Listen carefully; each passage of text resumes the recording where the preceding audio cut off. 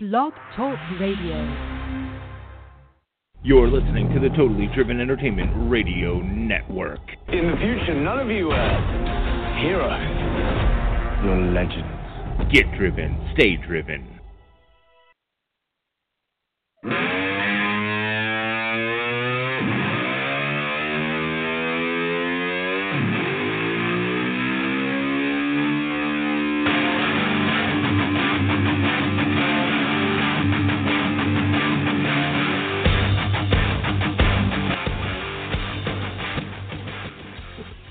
Good morning, football fans. Coming to you live from the cave. This is Straight Football Talk. Of course, I'm your host, Teddy the Bear Tate. Alongside of me here is Dallas Big D Duclo. How we doing, baby? I'm back. I'm back, and I'm better than ever. I'm back. I'm always Rick Rare and ready to go. And black, by the way. I am. Yeah, I'm always wearing black. Listen, guys. You have to admit, I'm rocking this. I always look good. Yeah. Of course, we've got more new listeners. Our Facebook page is growing. Our Twitter following is growing. Our social media following is growing. So we want to let all the new listeners know this show doesn't have a bias. There's no BS on here. We're not going to say anything profane. No profanity on here, but we're not going to sugarcoat our opinions. We also want you to be a part of the conversation, so please call 718-508-9883 or like our Straight Football Talk Facebook page. Watch our live video, comment, share our video. Like the video. Follow us on all social media. Again, Twitter, LinkedIn, Instagram. We're everywhere, guys. Yeah, and if you don't, you know what's going to happen, Ted. Running up in your pad. I'm going to be running up in your pad. That's right. I will run up in your pad, guys. And, of course, we also want to say, before we get started, we want to thank everybody for their love and support that they give us. It is with you guys that we get bigger. We put on events that we're trying to do right now. We're still trying to push for the Frickers event. We should find out tomorrow is what we found out because Jim was sick all week. And guys, keep in mind, we do see you guys' questions on social media. And we'll answer them. We will answer them. And if you have questions, don't feel afraid to call in. Yeah. It's 718-508-9883 or message us on Facebook or Twitter. Mm-hmm. We're live, both places. It's very true. We're watching both places. And we also want to give credit to NFL.com for all the information and insight we use for our show. I also like to give credit to myself for looking it up. For being great. Yeah. For being great in general. So should both of us get credit then? Yeah, we should. Okay. We should both get credit. We're great. We are. We're fantastic. All right. Let's answer this call. I know who it is. It's Awesome Austin. About time. It keeps me waiting. I don't know what this deal is. Awesome Austin, good morning. Hey guys, what's up? Are you guys ready for Revenge Week? Revenge Week. Let me tell you something. You don't even know. You don't even know about revenge. You don't even need to worry about that. Are you excited for Revenge Week? Yeah, man. And I'm counting right now. There's 1, 2, 3, 4, 5, 6, 7, 8, 9. There's like 9 or 10 games this week that are revenge games. They are. Yes, they are. Big so D, I'm speaking excited of the game, for that. I'm excited for that. Yeah. Speaking of the games, we got to make our predictions. We got to make our predictions. And before we make predictions, Ted, I would like to point out that I have last week's predictions, Ted. You're going to talk about the game predictions we made. Yeah. Yeah. You're in the lead. We know. I'm kind of in the lead right now. Kind of a big deal. Oh my God. So what's it at, Big D? Do you want to talk about that, or do you want to talk about this week? Go ahead and get the points. So listen, if we tally this up all the way down here, we've got Ted with a win with the Cowboys game. You and I lost that one and put us both one down there. Yeah. Rebound. All of us got points. Ted was in the lead 2-1. The Eagles game was 3-1 there. But Ted, he was off to quite the lead there with the Cardinals. Yeah. But bounce back. The Rams. Then I picked the Raiders. You guys both picked the Titans. So wait. Hold on. So go back through. The first game we got you won. We got the Cowboys and the Giants game. I got the point there. Yep. And then the next game is Eagles. Everybody picked the Eagles. Ted picked the Lions. He's the only one. I picked the Lions against the Cardinals, so that means how many points does everybody have then? I've got 3. You guys have 1? At that point, yes. Okay. So then the next game is? The Rams. The Rams, and we all picked the Rams. 2-1 for the point. Oh, 2-1. Then okay. 3-2. Then it's 3-2. Then it was 3-3. I tied it for the Raiders. And then, no, because then it'd be 3-3. Austin had 2. Yeah. Okay. We all picked the Ravens. So 4-4-3. Yep. We all picked the Steelers. 5-5-2. All picked the Panthers. 6-6-5. Falcons, everybody picked them. 7-7-6. We all picked the Bills. 8-8-7. Dallas was the only one to believe in the Packers, baby. So 9-8-6. Yeah. Okay. We all picked the Texans. So no points there. Nobody got a point there. But Dallas was the only one that believed in those plucky little Broncos. So then it's 10-8-6. Yeah. We all picked the Vikings. 11-9-7. And then we all picked the Texans again. Thursday night game. Okay, so hey, you're in the lead right now. I want to challenge that because you guys didn't pick before the game. Well, the thing is about the challenge is when I actually made my prediction, it was still tied. I checked the score because I wasn't going to put in a prediction if it wasn't tied or 0-0 or whatever. I wasn't actually watching the game. I just threw a prediction in there. Just saying. Yeah. So then it's 12, 10, and then 9. Yep. Okay. So, no, 8. Yeah. 12, 10, 8. 12, Okay. 10, 8. Okay. So, yeah, Austin and I were 2 apart. So mark that down for today, and then we'll give our predictions now. So what's the standings at? So Dallas has 12. I have 10. You have 8. We've got to make some headway to Dallas. He's getting a big head over here. Wow, this is the week to do it. I can tell you that. Yeah, there's some good tough matchups. Games this week. Yeah, some good matchups. So let's get these games going. We got the classic rivalry: Browns, Ravens. Oh, that's a nail biter. I got a nail biter. I'll start it. Ravens. Ted's got the Ravens. Austin, who do you got, buddy? I'm gonna take the Ravens too. Pittsburgh held the Browns offense to what was it? 18 points. Ravens defense is better. It's at Baltimore. Yeah. It's a no-brainer. Yeah, Ravens. I mean what they did to the at home was absolutely disgusting. Well, I'm going to go ahead and say this. I think the Browns are better than the Bengals are. Yes, I agree with that too. Ravens are going to win this game. Yeah. Their defense is playing out of their minds right now, and they're going to be very confident after that last game. Oh yeah. Shutout. Jets and How Raiders. about that Ravens are a top defense prediction last week? Yeah. Yeah, I mean, you said top 10. I mean, what? You know, they were playing the Bengals, so, I mean, it's kind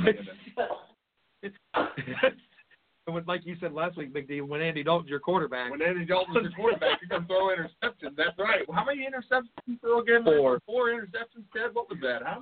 Yeah. Man. So what's the next game, buddy? Jets and Raiders.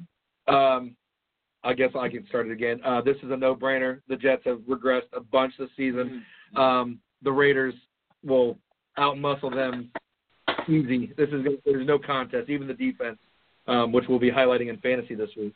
Yeah. Austin, who you got?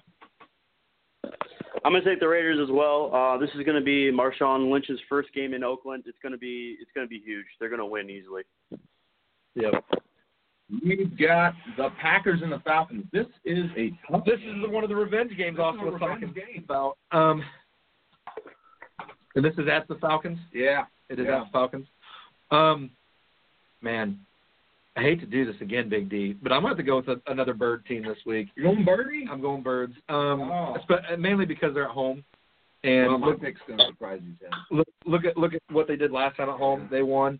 I think it's going to be a tight game. I think it's going to be a nice shootout game. Both teams have plenty of weapons to throw to, but I'm going to give it to the Falcons. Austin, who you got? Yeah, this is going to be the home opener for the Falcons' new stadium. There's going to be a Chick-fil-A there. Too bad it's not open. No one can enjoy the delicious Chick-fil-A. But actually, I'm going to take the Packers. I'm going to take the Packers in this one. They looked good last week.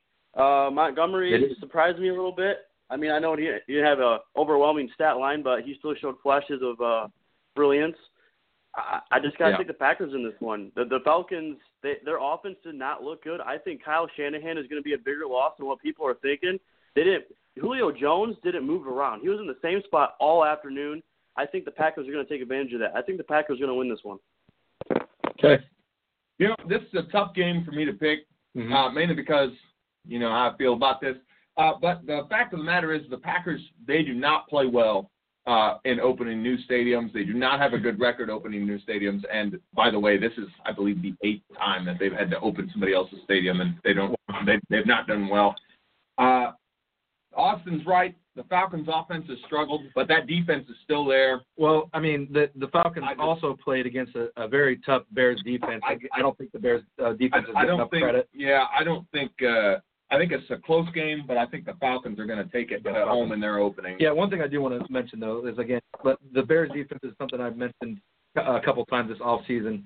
And the Bears defense showed if they can contain Matt Ryan and company, they're the real deal. Yeah, it's going to be hard. The Packers are improved on defense, but they're not the Bears defense, unfortunately. What's the next one, buddy? Bills versus Panthers. Let's just get this out of the way. The Bills are having some struggles on offense that's not named Shady McCoy. Shady McCoy is doing just fine. Tyrod Taylor's having some trouble with his weapons around him, except for Charles Clay. Clay had a very nice game last week. So I'm going to go with Panthers, and I think the Panthers' defense is going to be a big factor in this, not to mention, again, Cam Newton and company on offense. The Bills' defense is good, but I think the Panthers fail. Austin, what say you? Another revenge game. Sean McDermott travels back to Carolina. I love it. Yeah. I agree with Ted. The Bills' offense it's Shady McCoy or lose. But last week I watched the Carolina Panthers play, and they did a lot of vanilla stuff on their offense and defense, because I even read that they were trying to keep it very minimal for this game because Sean McDermott knows the defense, he knows the team, he knows how it works. So I think the Panthers are going to open up their playbook a little bit today, and they're just going to wreak havoc. I think the Panthers are going to win. Yeah, and something else. I like how you say open up the playbook, because I think this is the week where they use Christian McCaffrey a little bit more. For sure. And they didn't want to, test Cam's shoulder right away either. They wanted to give it a little, get the rust off the shoulder. I'm gonna go ahead and agree with you guys. I got the Panthers taking this game. Their defense looked. I know they played San Francisco last week, but their defense looked tight, looked good. They held San Francisco to 3 points. They also really did a great job of containing the run game. Shady McCoy is the big boy. He is going to get fed, but it's not going to be enough. It's not going to be enough to beat the Panthers. The Bills, they have not shown that they have the weapons to compete with these offenses, and this week they're not playing the Jets. They're playing the Panthers, and that is going to make all the difference in the world. I think Austin said it best. They're going to open up that playbook, and we're going to see a lot of package blitzes, and Tyrod Taylor's going to get hit a lot. You know what's funny is Austin mentioned this last week, too, about the Bills and Jets game. So now, since the Dolphins haven't played yet, the Patriots lost, so now the Bills are atop the AFC East. How crazy is that? And if they surprise the three of us and a lot of other people, if they beat the Panthers and go 2-0, that's going to be huge. That's a big one. I know, but we'll talk about it. So now what's the next one? Cardinals and Colts? Yes, it's Cardinals and Colts. Cardinals and Colts. So let me How do you feel about this? This is a pretty another easy one. For me, it's gonna be the Cardinals. You look at what Scott Tolzien did last week, and it made it the coaching staff decided to take him out, put Jacoby Brissett in. That gives the Indianapolis Colts a little more potential to win this game. However, this Cardinals defense is phenomenal. It's a tough defense. Not to mention the Colts defense, on the other hand, isn't that great. So yeah, exactly. So you look at that. There should be no question. I think the guys you need to watch out for this week in fantasy is definitely Carson Palmer and Larry Fitzgerald, guys. Go ahead, Austin. Another revenge game. Bruce Arians travels back to Indy. Just real quick, guys, can you imagine if the Colts selected Arians over Pagano a few years back? Can you just imagine how that team would be so much different today? It would be different. It's mind-boggling to think about. But I'm also going to take the Cardinals. If David Johnson doesn't go down in that Lions game, I think they win that game because they could actually run the ball with effectiveness. Yeah. And Colts just are bad offense, defense. Vontae Davis is also out, so that means Larry Fitzgerald is just going to go ham today. Cardinals easy. I'm going to take the Cardinals in this game. I think the Colts are a team they're lost without luck. They don't have a leader in that locker room. Jacoby Brissett is going to play better than Holzheim did. He's going to play against another stout defense this week. There's going to be turnovers, and there's going to be a lot of pressure on the quarterback. Yep. I think the Cardinals are going to win this game, and this is not a game that I think is going to be very close. No, I don't either. I think it's another, like you said, Rams and Colts. Yeah, this will be another game in which we see the absolutely demolished. And I want to know who scheduled the Colts. No kidding. The schedule for the Colts, because who did they upset? Yeah, I mean, because they decided to go with 2 NFC West teams, and that's not good. That's not fun. Yeah, so especially when it comes to defense. Yeah. Titans and Jaguars. For me, this is definitely going to be a bounce-back week for the Titans. The Titans have a lot of weapons. The Jaguars' defense, like I mentioned last week when we had Seth from NFL Talking Heads on, I told him that, I'm a little leery of this Jags defense. However, again, I think the Titans have too many weapons. They need to get that run game going with DeMarco Murray. The Titans' defense is also not too bad. I mean, we didn't see that against the Raiders, but again, it was the Raiders with all their offensive weapons as well. Today, the Jags are also going to be without for the rest of the season Allen Robinson. Yeah, so they have to rely on Allen Hurns and Marquise Lee as the. Well, Leonard Fournette had a great game last week. So again, I'm going with Titans though. Austin, what do you got? Depending on how you look at it, this could also be another revenge game because Mike Mularkey coached the Jaguars for a year back in 2012. So if you want to look at it as a revenge game, go ahead. But I'm going to go with the Jaguars in this one. This game, I have Delaney Walker on my team, and so I've had him on my team for the last 3 years. So I watch this game pretty intently. No matter how good each team is, this team is usually kind of a shootout in some ways. Blake Bortles usually tends to bring out the best of his offense against the Titans, and I just think that with the addition of Leonard Fournette, it's just going to be even better. The defense looked good. I think the Titans don't know what they want to do offensively yet, so until they find their identity, I'm going to take the Jaguars in this one. Okay. Not so fast, Austin. All right? Not so fast. The Titans, they may have gotten outshot from the scoreboard last week, but the Jaguars, they played the Texans last week, and the Texans turned the ball over a lot. And you know what the Titans didn't do? They didn't turn the ball over very much, despite losing.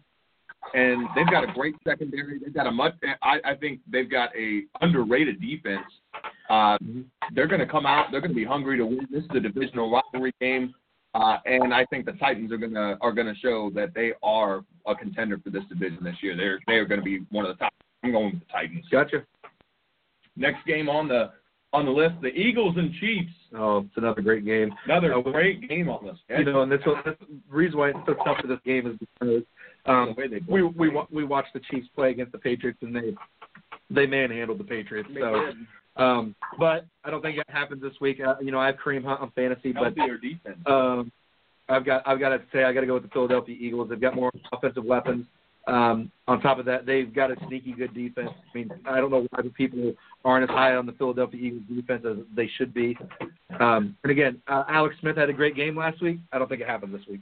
Austin, we got the Andy Reid Bowl, as what they're calling it. Another revenge game. I love it. I told you guys there's a lot of them. But I went back and forth on this one a lot. I despite what happened with Andy at the ending of his career in Philadelphia, I still follow him. He's still one of my favorite coaches.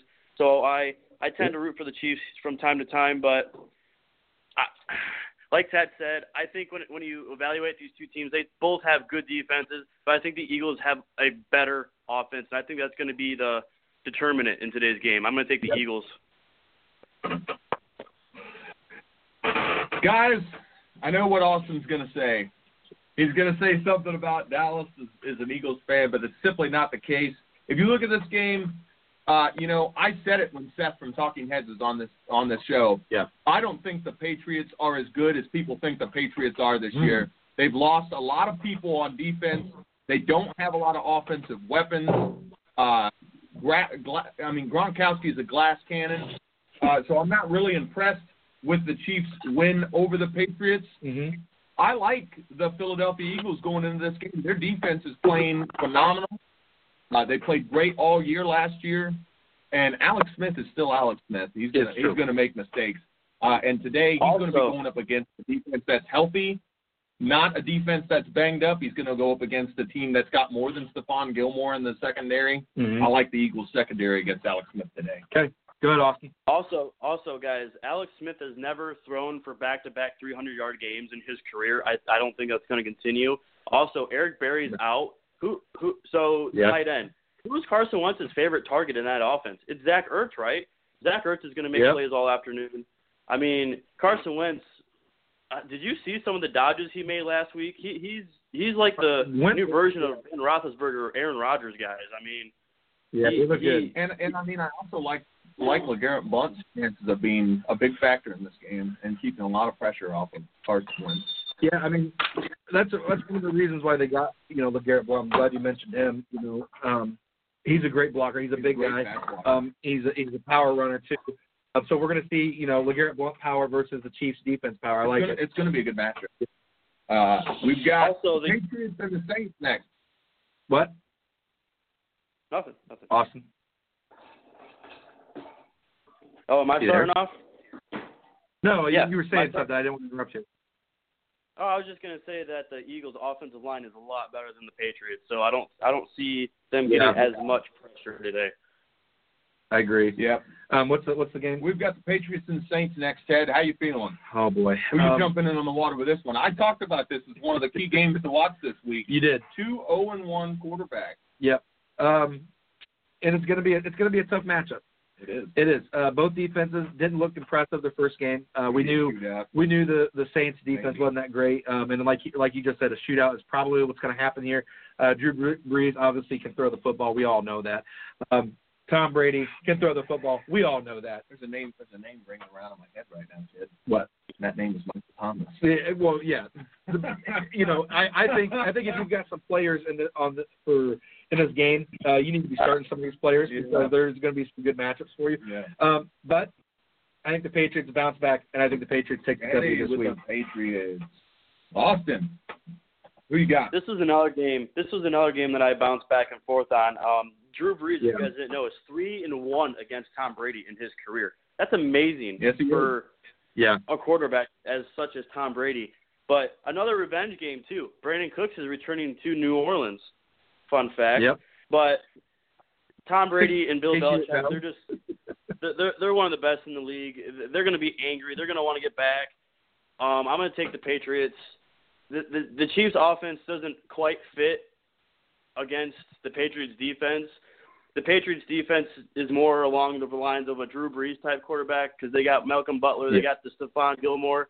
I mean, it's going to be a shootout, don't get me wrong, but I think that one of those two guys is going to make a big play in the fourth quarter to boost the team in the right direction to get that W. Before you say anything, and before Big D says anything, again, we talked about matchups. Austin's already mentioned the guy. You mentioned the guy. Michael Thomas, Brandon Cooks. These are two wide receivers. You guys need to watch out for fantasy football. If you guys have them today, you need to be starting them today. Go ahead, Big D. This is a game I had to toss back and forth for a while. I mean, Drew Brees has got a phenomenal record against the Patriots and against Tom Brady. He plays very well against this team. But we don't often see the Patriots lose back-to-back games. Yeah, very rarely. That's a rare occurrence. I think this is going to be a very close game, but I think the Patriots are going to win it probably on a field goal. This is going to be a very close game. Okay. It's going to be a tight game, but I think the Patriots will have just enough to get over the edge. No, Big D, you had some stats for us. I did on the Patriots. I did. As a matter of fact, something to watch out for if you're a Patriots fan this week. If the Patriots go 0-2, don't freak out. It's true. Because the last time the Patriots went 0-2 was in 2001, and they went all the way to the Super Bowl, and they took it. Yeah. One of the 15, they're one of that 12%.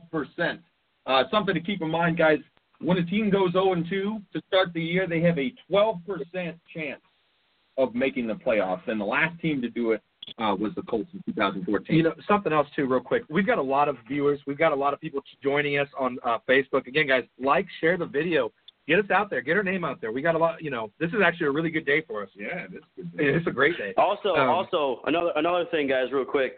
The Patriots, the last 4 times they went 0-1 to start the season, they went on to win a Super Bowl, too. Mm-hmm. But I got some breaking news for you guys, too. Uh-oh, breaking news. Texans starting left tackle Dwayne Brown said he is prepared to hold out until after the Week 7 bye for the Texans. Wow. So he's holding out for some money. Big D. He's holding out for some money. You're right. They do. We talked about that, especially when they're protecting your quarterback. Although, it is Houston. Really good job franchise quarterback at that. That's very true. So then next game, Big D. Real quick, guys, sorry. Since we're on the Saints, I don't know if you guys saw this morning or whatnot, but evidently the Saints were trying to shop Kenny Vaccaro this past week. Yes. Yep. We were going to get to that with our NFL Buzz, and that's huge news. Kenny Vaccaro has been very good when he's healthy. A little bit later because we've got to move forward. We've got the Vikings versus the Steelers. Ted, boy, I hate to be biased. I'm on the spot. I hate to be biased here, but as well as the Vikings defense played last week, they played a good offense, and they're going to play a better offense today. On top of that, Sam Bradford has been having some knee issues. That could come into play. Up for the game today, by the way. Yeah. So if you're starting him, might not. I gotta go with the Steelers here. There's not me being biased. There's too many weapons on offense. And on top of that, Sam Bradford's a big.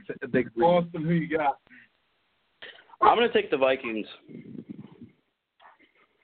I'm taking the Vikings. Oh, it's also at home. It's also at Steelers. Yeah. Listen, I'm just going to be quite clear about this. Yeah. Sam Bradford is questionable for the game. At the end of the day, he's Sam Bradford. At the end of the day, he's Sam Bradford, and he's going to be playing up against guys like T.J. Watt, who are just going to be looking to show that he is a glass cannon, just like Gronk. I'm going with the Steelers. It's really hard to beat the Steelers at Heinz Field, but it's even harder to do it when you're Sam Bradford. So much Sam Bradford, guys. It's even harder to do it then. It's harder to win when Sam Bradford's your quarterback and you're not playing the same defense. Man, that's brutal. We got the Bears versus the Buccaneers, and one of these teams had a whole week to get ready, and that was the Buccaneers. They had a whole week. They didn't even play. Yeah. So the Buccaneers or the Bears. As good as the defense played last week for the Bears, they played well against the Atlanta Falcons. They played great. This offense looked good. You got Tariq Cohen. Cohen looked great. Their all-purpose weapon, however you want to say it, because he even took did a wildcat formation, handed the ball. He's a do-it-all back. Yeah, he's literally doing it all for this offense. However, Jameis Winston, an offense company. There's too many weapons around Jameis Winston. Yeah. This defense is no slouch either. There's no reason. They've got good offensive line too. Yeah, there's no reason to not sit here and think the Buccaneers are going to take it. So that's going to take the Bucs. Yep. Bucs. Who you got? You know where I'm going here, guys.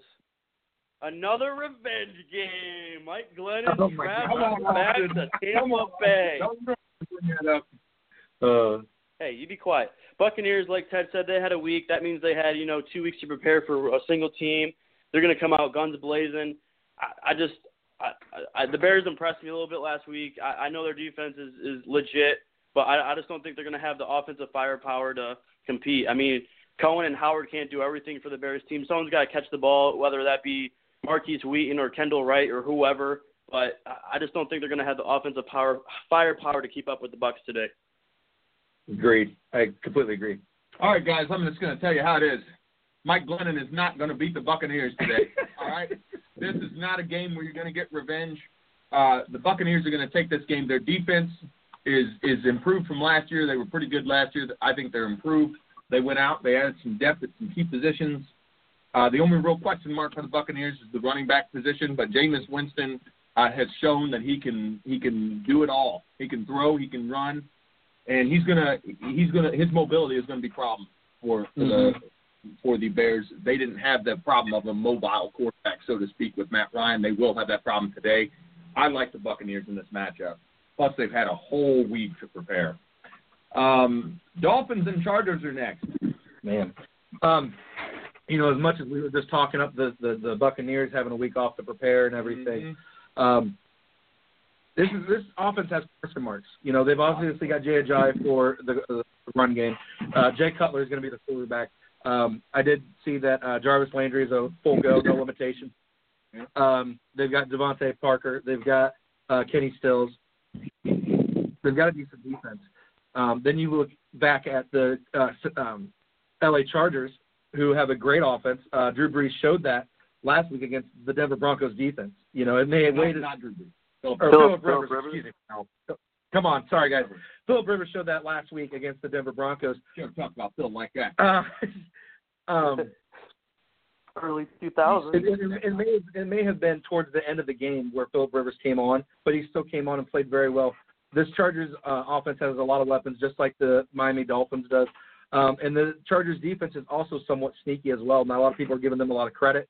I got to go with the Los Angeles Chargers. I keep wanting to say San Diego, but I got to go Chargers. Chargers for Ted. Yep. Austin, who you got? This is another tough one for me, guys. I mean, you look at the Chargers head coach, Anthony Lynn. He's been with the Bills the last few years, so he knows how to prepare for the Dolphins. But Chargers, they're missing Jason Verrett, one of their starting corners. That's going to be huge today, going up against those big corners in Devontae Parker. And then you got Landry in the slot, and then you got Kenny Stills streaking down the sideline on the outside. I mean, this is going to be a tough game. But I actually had the Chargers, but once I saw the news of Verrett, I think that's going to be a huge blow for the Chargers. So I'm going to take the Dolphins today. He's got the Dolphins. Going with the Dolphins. Mm-hmm. Let me tell you something. When Jay Cutler's your quarterback, you throw interceptions, and that's what's going to happen today. Look, we talked about Jay Cutler making the Dolphins better. Mm-hmm. He's got more weapons. It's put up or shut up time for Jay Cutler, but he is going to be going up against a stout defense and a defense that, despite losing to the Broncos, that's a divisional game.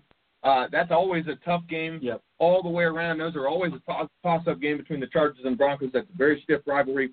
They're going to be emotional. They're going to be hungry. Mm-hmm. And this is a team that battled back from 20 points down to almost win that game.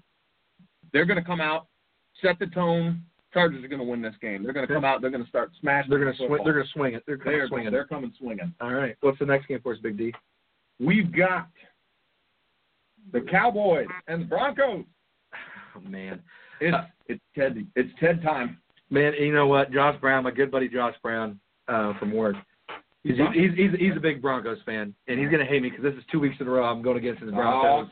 Oh, Ted. There's no reason. A little bit of Dak attack. Huh? Yeah, I mean, the Cowboys showed up last week. Their defense looked pretty good. I'm not going to say phenomenal or anything. Eli Manning didn't look good, that's for sure.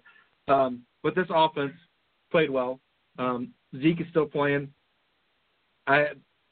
Too many weapons on offense. It's got to be Cowboys. Austin, who you got?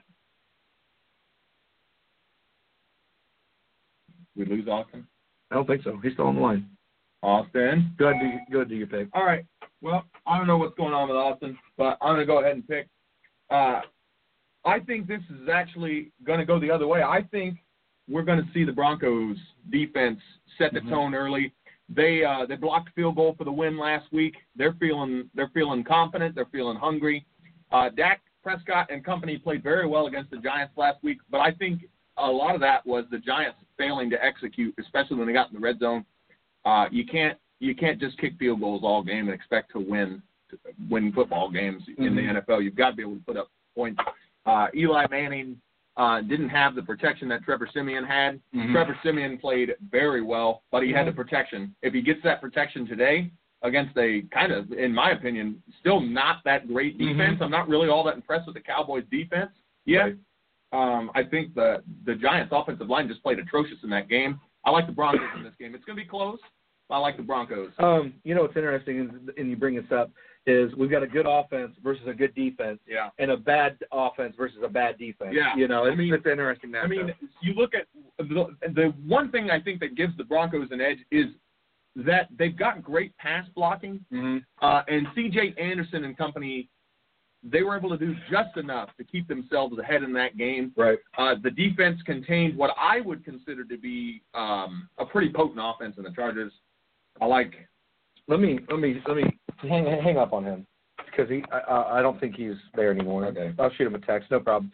Don't worry, guys. We'll get Austin back on here. Difficulties. We'll move forward, Ted. Yeah. What's the next game, buddy? We're going to move forward. We've got sorry about that, guys. We got the Redskins and the Rams, Ted. Redskins and the Rams, and this is a tough game to pick. Yeah, this is a a good really one. tough game. This could be a good game. It'll be a very good game. However, the Rams defense looked phenomenal. Ted, they did. And you know what? And the guys, I offense just want to say something before we go forward. Yeah. If you don't have the Rams defense, you need to pick them up. And you have the chance to pick them up in fantasy, just do it. Just do it because they scored 28 points last week.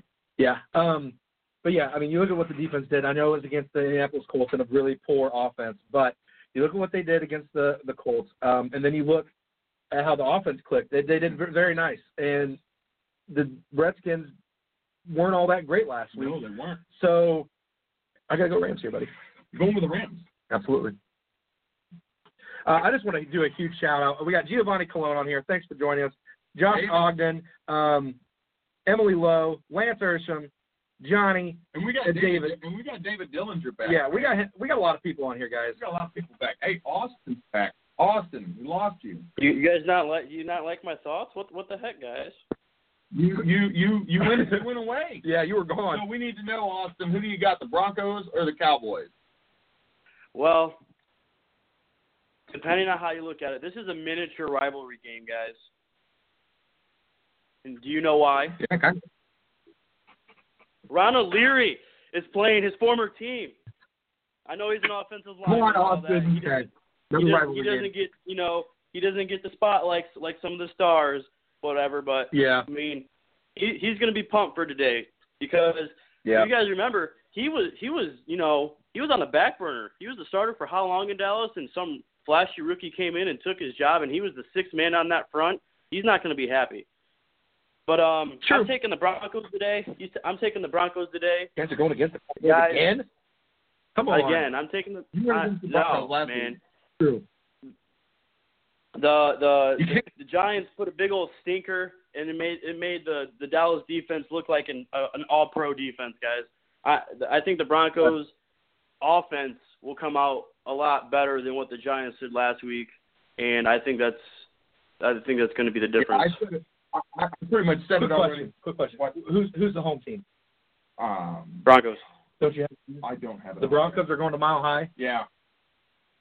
I believe Broncos are the home team this week. Broncos are home. I'll double check them. Yeah, it's at home. So okay, very interesting. And it's tough to play at Mile High. It really is, and I like the chances for them at home. I mentioned that already, but Austin, you got to pick Rams or Redskins.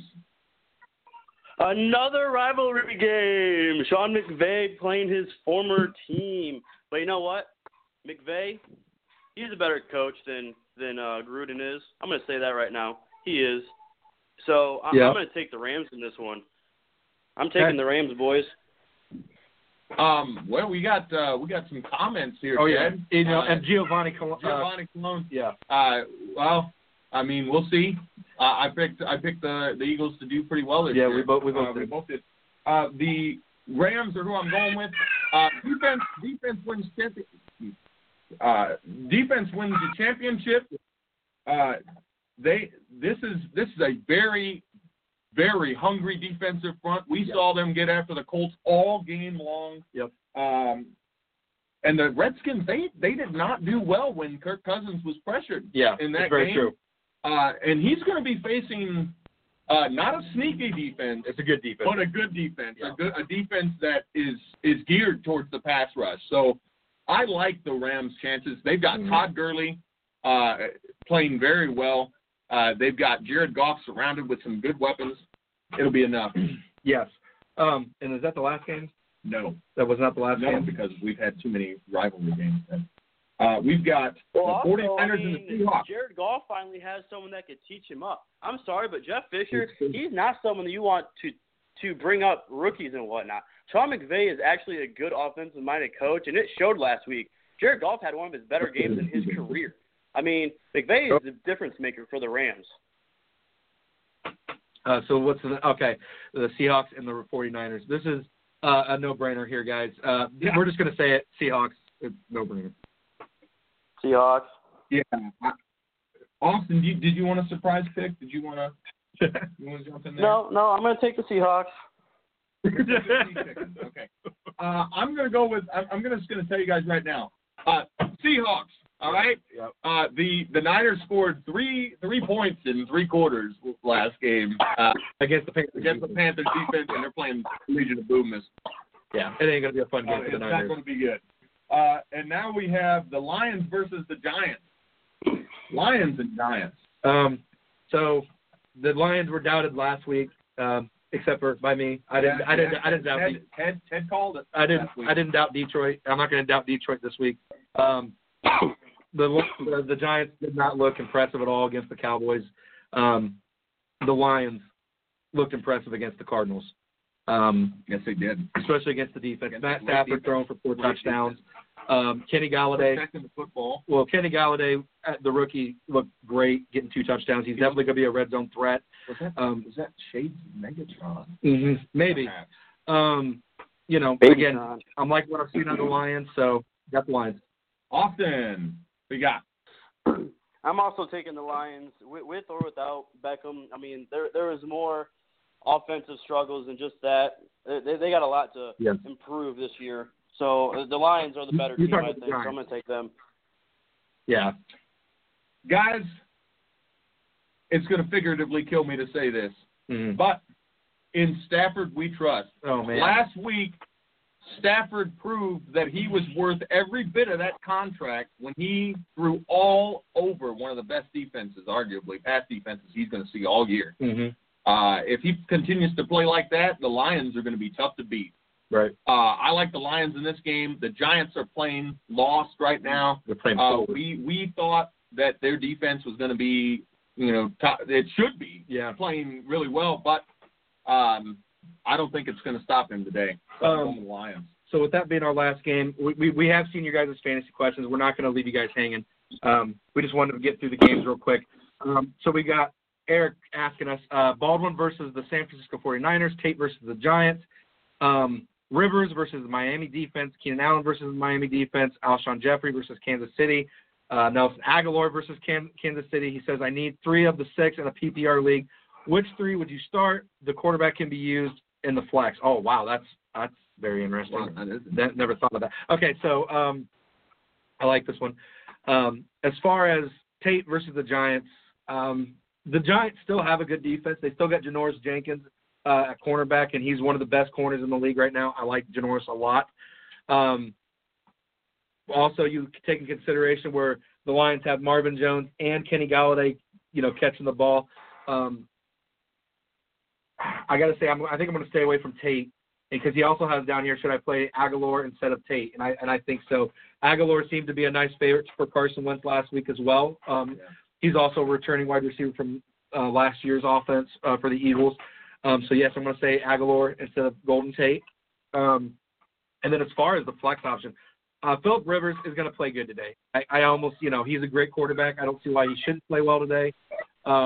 And using him at a flex spot would just be very interesting. Yeah, I like Phillip Rivers in fantasy. He's a consistent performer. Yeah. The Dolphins are an unknown quantity right now. We know their defense is decent, but if you look at the way Phillip Rivers played, especially in the second half against the Broncos, I mean, he mounted one heck of a comeback. Got his team pretty close to winning that game. I think Phillip Rivers is going to come out hot. He's going to go to Keenan Allen. He's going to go to his tight ends. And he could have a big day today. Yep, I agree with that. Austin, not so do you like fast regarding the Golden Tate there, Mr. Tate? Have to go get my last name, but why is that? You got to match up the defense to the offense. Golden Tate is a slot player, so that means DRC or Janoris Jenkins is not going to line up against him. If anything, Marvin Jones and Kenny G are going to have bad games. Last week, Tate had 7 or 9 receptions alone. Stafford's going to look for Tate all Monday night. I mean, he's going to be the only open guy for the Lions. So I think Tate's going to have a bit better game than the other two guys. Not so fast, Austin. Not so fast. Too many not so fast. Not so fast at all. Let me just bring this up right now. Golden Tate is very inconsistent performer. He's on an offense with a lot of weapons. If there's going to be anybody that's going to have a big game for this team that's not a receiver, main receiver like Kenny Golladay and the like, it's going to be Eric Ebron. It's going to be the safety valve tight end. It's not. I'm not buying on Golden Tate at all. Golden Tate, he has let people down time and time again in fantasy. He's not going to get you there. And not against the Giants. I think for me, the biggest thing for me with Golden Tate, and I mentioned it on top of, like I said, Janoris Jenkins, but I think the thing is, it's crowded receiver pool. It is, and he may have a big game this week, but you can't rely on him. No. That's my thing. If you've got a better option, I'd say go with. Honestly, I think even any number 2 receiver is a better option than him. He's got a crowded wide receiver core around him. There's a lot of weapons on that offense. Well, and you saw what happened with the Eagles last week, was it not? It is, and again, you're looking at because he also asked Tate or Aguilar. So if you're going to go look at that, I would say Aguilar. I like Aguilar a lot better. I really do. He seemed to be a good target for Carson Wentz. Alshon Jeffrey took a lot of the double coverages. Ted, we have a question specifically for Austin that we missed, and I've got it right here. Who will have a better game today, Austin? Drew Brees or Tom Brady? That's a good question. That's a good question. That is a good question. Somebody, David wants question. to know. Whoever that is a very good question. But honestly, David I am Dillon. going to say Drew Brees. I'm going to say Drew Brees because you look at last week, Tom Brady didn't have a touchdown. Mike Gillislee had, 3 or 4 touchdowns in that game alone? Drew Brees is that offense, and they rely on Drew Brees. But regardless of Adrian Peterson, Mark Ingram, and now Alvin Kamara, I mean, Drew Brees is that offense. He's going to pass all over that Patriots defense. So I'm going to say Drew Brees has the better game today, boys. Ted, what do you say? I know this question was referred to Austin, and well, we should bounce it around. Yeah, I like this question as well. I'm actually going to say the opposite of Austin for the main reason of how many weapons Tom Brady has against this poor Saints defense. You've got Brandon Cooks, you've got Chris Hogan, you've got Rob Gronkowski, and they played a tough Chiefs defense last week. The Saints, who does Drew Brees have to throw to? It's Michael Thomas. Willie Snead is still out. Kobe Fleener got a touchdown, okay? They've got Malcolm Butler. They've got Stephon Gilmore. Unfortunately for the Patriots, Dante Hightower's out for today. Yes. I think both quarterbacks have a great game, but with all the weapons Tom Brady has and as poor of a defense as Saints defense is, there should be no question Tom Brady. Yeah, I think this is a tough one for me as well. I got to say, though, that Tom Brady's got the potential to have a better game because of the weapons that he's got. I think he's going to get better protection this week playing the Saints. Drew Brees is always going to get Drew Brees numbers. He's always going to play well. He's one of the most accurate passers in the league. He plays very well, tends to light it up. But I just don't think he's got the weapons to outplay Tom Brady today. Something else that Austin brought up too is Tom Brady didn't throw any touchdowns last week. That's not going to happen. I don't see that not happening this week. That won't happen this week. I'm not saying it's not going to happen, but when you got a plethora of running backs to steal, red zone touchdowns from you, I think that's something to be alarming. Adrian Peterson had 9 snaps last week. Well, right. It is something to be alarming. For me, the main reason that I think Brady is going to have a better chance is Gillislee. He played very well, despite the fact that they lost. And I think they're going to look to him a lot more today to open up the passing game.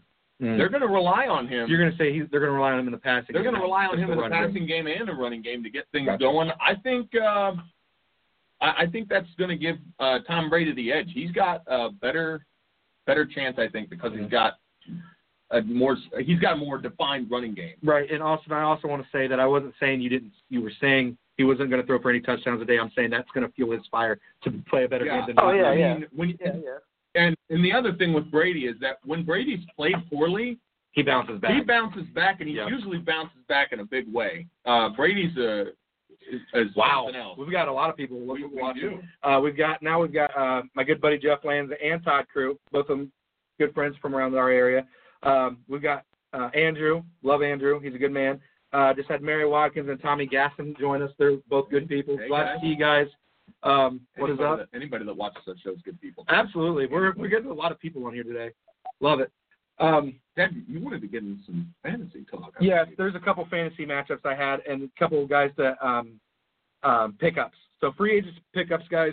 I saw a couple of people, I'll say this, experts. A couple of experts get on there and say, all right, waiver wire pickups. Here we go. Well, look, to be honest with you, you should be looking at waiver wire every week. You should be looking at matchups every week, guys. Quarterback-wise, the only quarterback I could really come up with that would potentially not be on a team that would be sitting there in free agency for somebody to pick up and would have a good matchup this week is Carson Palmer against the Indianapolis Colts, guys. If you don't have him and you've got like Big Ben playing against the Vikings and you need to get somebody, Carson Palmer's a great one. Big D, do you have any quarterbacks or do you just like Palmer? I like Palmer this week. As far as free agents go, your options are kind of limited right now, depending on what league you're in. A lot of the quarterbacks that have favorable matchups this week are going to be taken.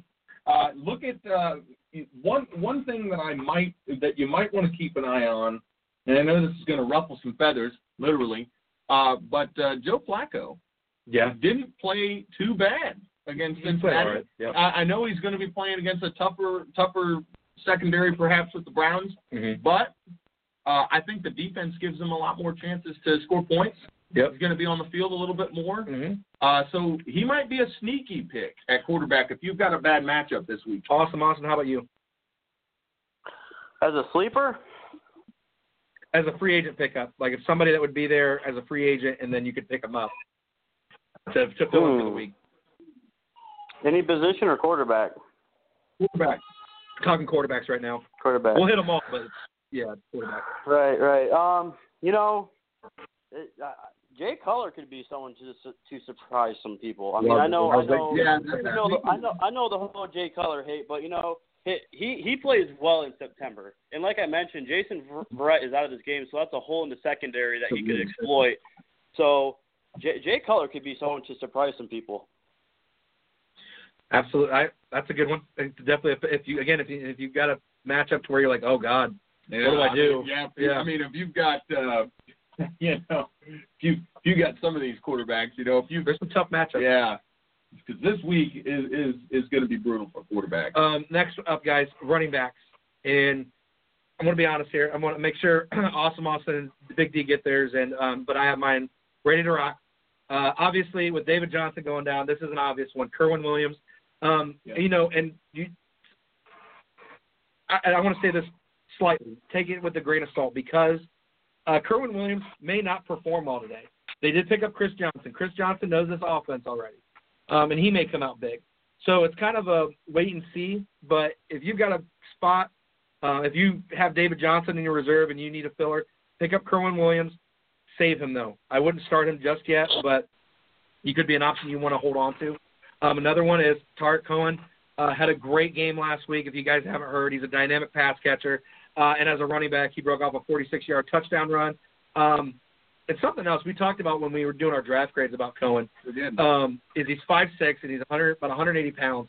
So he's little, but his size didn't limit him. He played phenomenally. He did. He's a Darren Sproles. Ted, this was a pick you and I agreed on. Alvin Kamara for the Saints.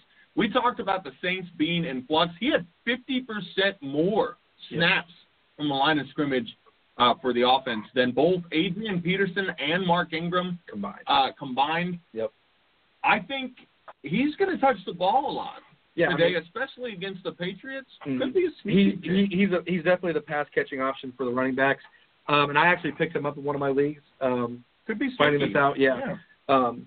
So I do like Alvin Kamara a lot. Awesome, Austin, you're up, big guy, for running backs. I just want to comment on Big D's pick of Alvin Kamara. I mean, he's going to be the new Reggie Bush and Darren Sproles of that offense, and you look what those guys did for them. So he's going to have a big year if he can continue that. But I'm going to double dip here. I'm going to give you two names here. First one I want to say is Terrence West. He didn't get drafted in a lot of leagues, and now with Danny Woodhead out 6 to 8 weeks or however long he's going to be out, Terrence West is someone to look to because they ran the ball, I think, 40-some times against the Bengals last week.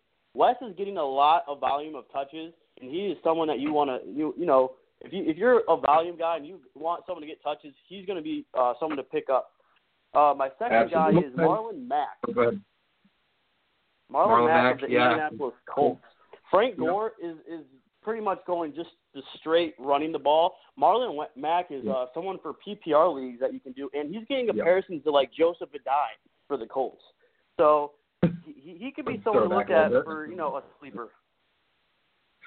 And I like the Terrence West one a lot because Danny Woodhead being hurt, that just gives him more opportunities. And again, they need a run game. They can't just rely on Joe Flacco and the receivers they have. Something I want to bring up in regards to Austin's pick of Terrence West, which I absolutely love, is that the Ravens have outright said this year they're committed to running the football. Mm-hmm. So you know that Terrence West is going to touch the ball a lot this season.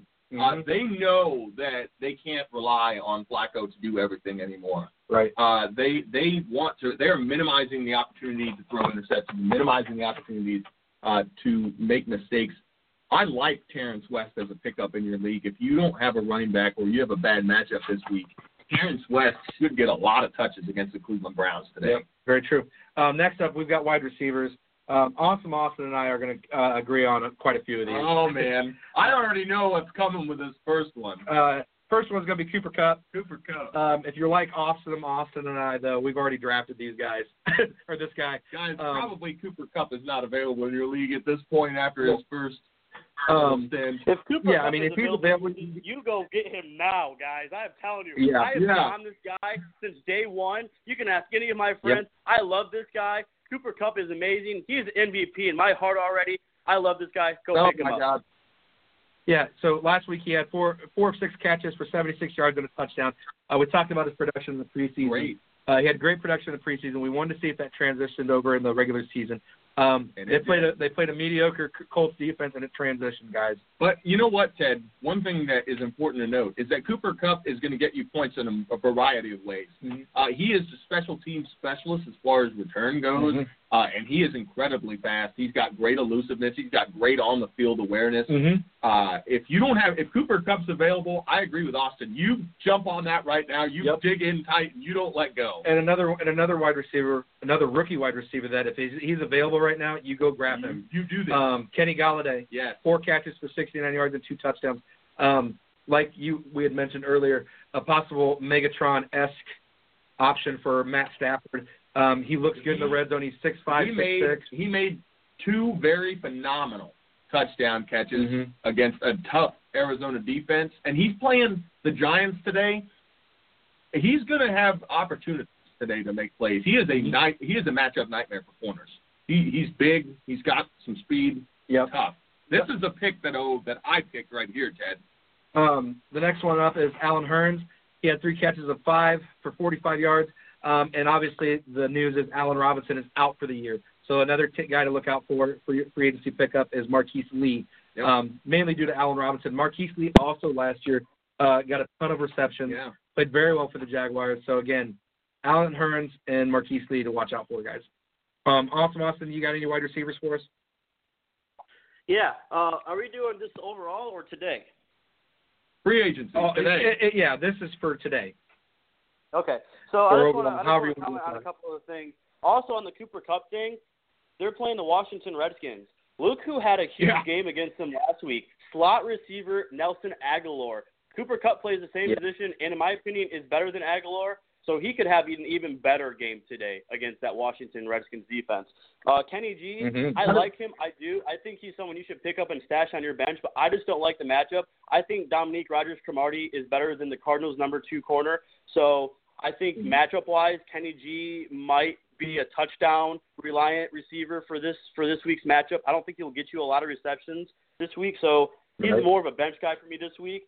Burns and Lee, if you had to pick one, I would go Marquise Lee because he did lead the team last year in targets, receptions, yards, everything pretty much. Yeah. So I would target him for that one. But for today's matchup, I already mentioned him, but Nelson Aguilar, he is a good pickup for today.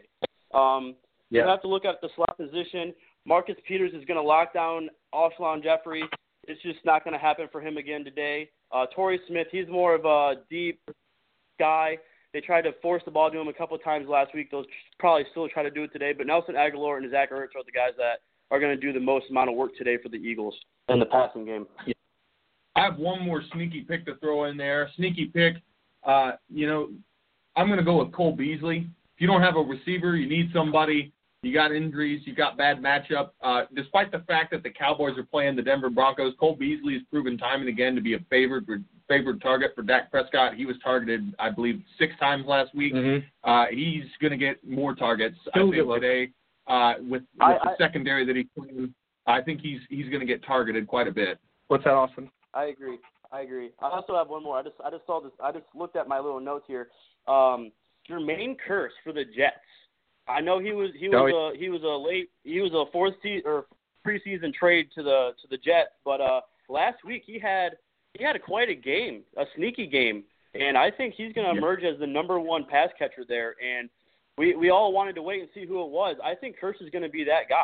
He's just been foreshadowed in Seattle with the running game and Doug Baldwin and whatnot, but the Jets they're going to be down in a lot of games, so he's going to get a lot of garbage time stats. Yeah, absolutely, and I like that. I like the Jermaine Kearse one too as well because we've seen the Raiders defense. I mean, last week they played well, but their secondary hasn't performed well in recent history. So again, that's another good matchup I like too.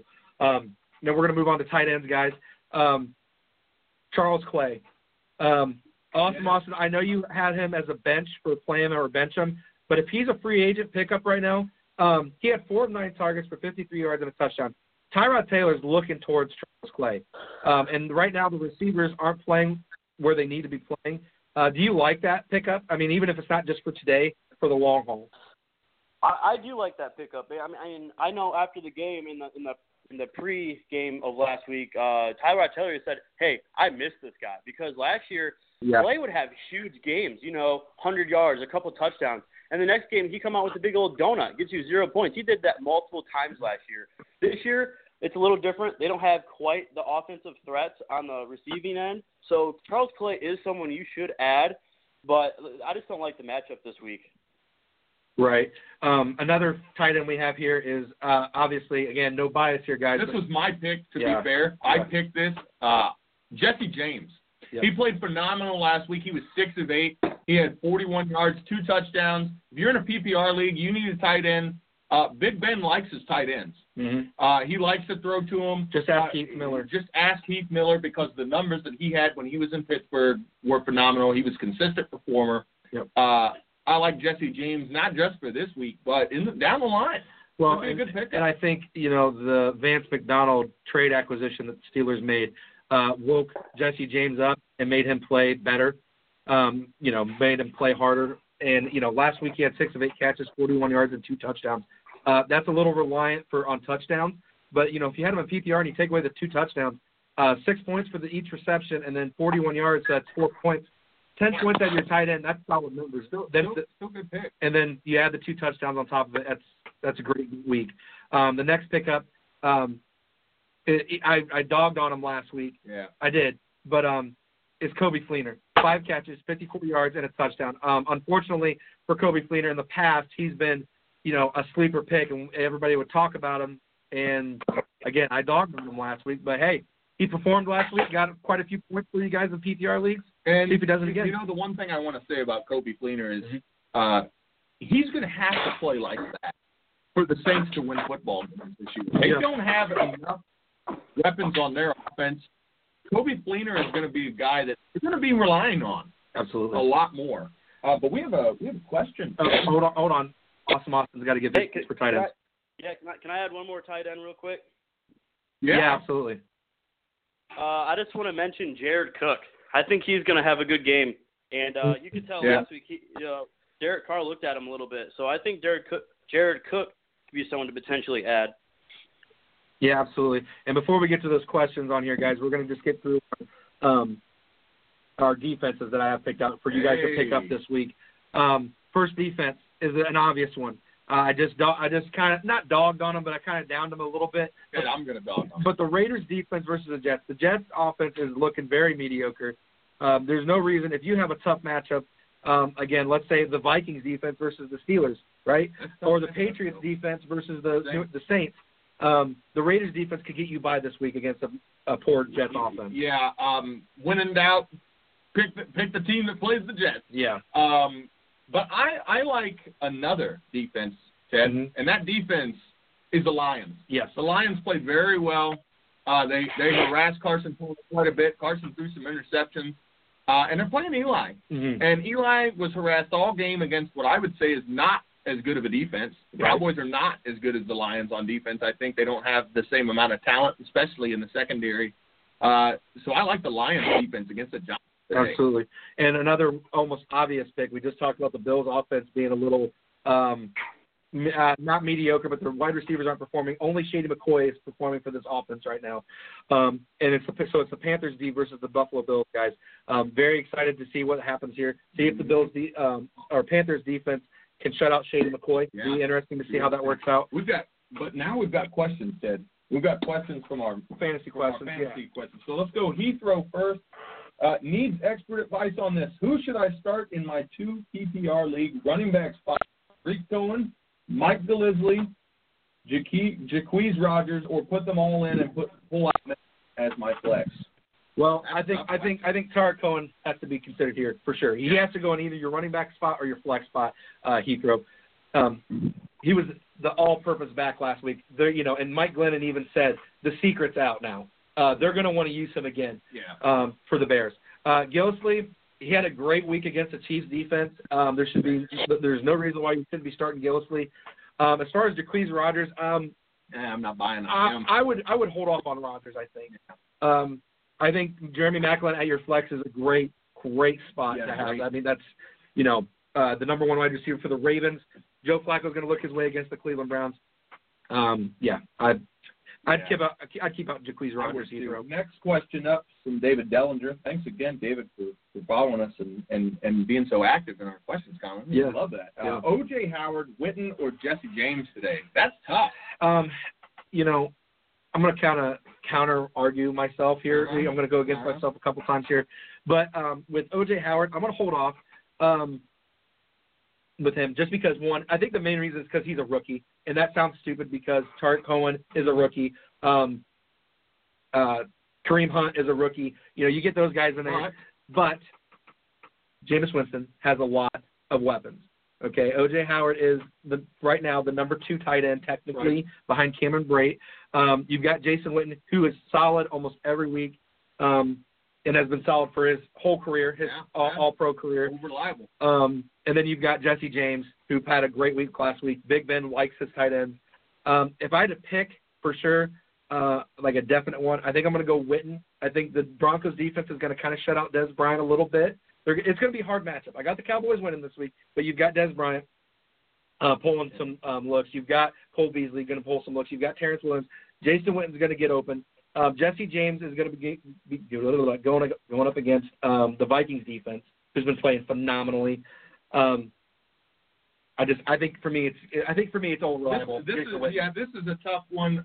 David, I got to go with Jason Witten though. Jason Witten has proven consistently time and again that he can get catches, that he can make the big play. He's going to do that again today. He's going to have to do that again today for the Cowboys to have a shot. Dak Prescott is going to be going up against a very stout defense, probably the best defense, if not the best defense he's going to face all season. Yep. You go to the go-to guy in this situation. Jason Witten will be the guy that he goes to. I look for him to get a lot of catches today and a lot of targets. So Jason Witten's your pick. Okay. Heather says thank you. Awesome, Austin. Who do you have? Who would you pick? O.J. Howard, Jason Witten, or Jesse James? I gotta go Witten. I don't like the matchup between those guys. Jesse has arguably a worse matchup, and O.J. Howard, it's his first game. He's a rookie. Cameron Brate's still there, and they want to feature Cameron Brate still. So until I see O.J. Howard emerge as the favorite, I got to go with Jason here, Jason Witten. Exactly. Yeah. I mean, and the thing that I like about the Witten pick, too, is it doesn't matter how many weapons the Cowboys have had in the past seasons when they've had Witten. Witten has been a consistent performer for the offense. People will say, well, they've got Des Bryant, and they've got Cole Beasley, and they've got Ezekiel Elliott. But that doesn't matter. Witten has proven time and again that he can deliver. He's going to make touchdowns happen. Right. He's a guy that is a move the chains tight end. He's the guy they look to on third downs, and the Cowboys are going to find themselves on third down quite a bit this game, I think. Right. So you're going to see him get targeted quite a bit, I think. Awesome, Austin. We want to thank you for coming on, buddy. We appreciate you coming on, giving your predictions, and of course some fantasy advice for everybody. We're going to let you go because I do believe we do have Michael Coe on the other line, so we got to move on here. No problem, guys. Thank you, and we'll see how today goes. Good luck in your matchups. Go Teams. Yep, you too. And we'll see you next week, man. It's me and you, Austin, this week. Really? Yep. Oh, you just hung up. Okay. Sorry. Go ahead. This is Straight Football Talk. I am Teddy the Bear Tate. Dallas Big D Duclo beside me here. Is this Michael Coe? Yes, I'm on. How you doing? I'm doing great. How about you, Michael? Man, I'm making it.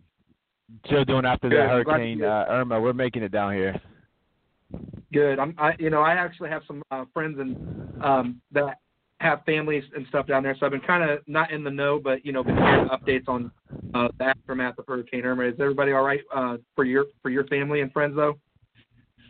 Everybody's doing better. I mean, a lot of the power is still out for most of the state. Thankfully, we have power now, but a lot of our friends and some of the family don't, still without power. So, just kind of trying to make sure that everybody's good on all ends. And, I have a little niece that's 5 years old, so they canceled school, but, she still needs the things that she needs. So everybody's kind of coming together to help out.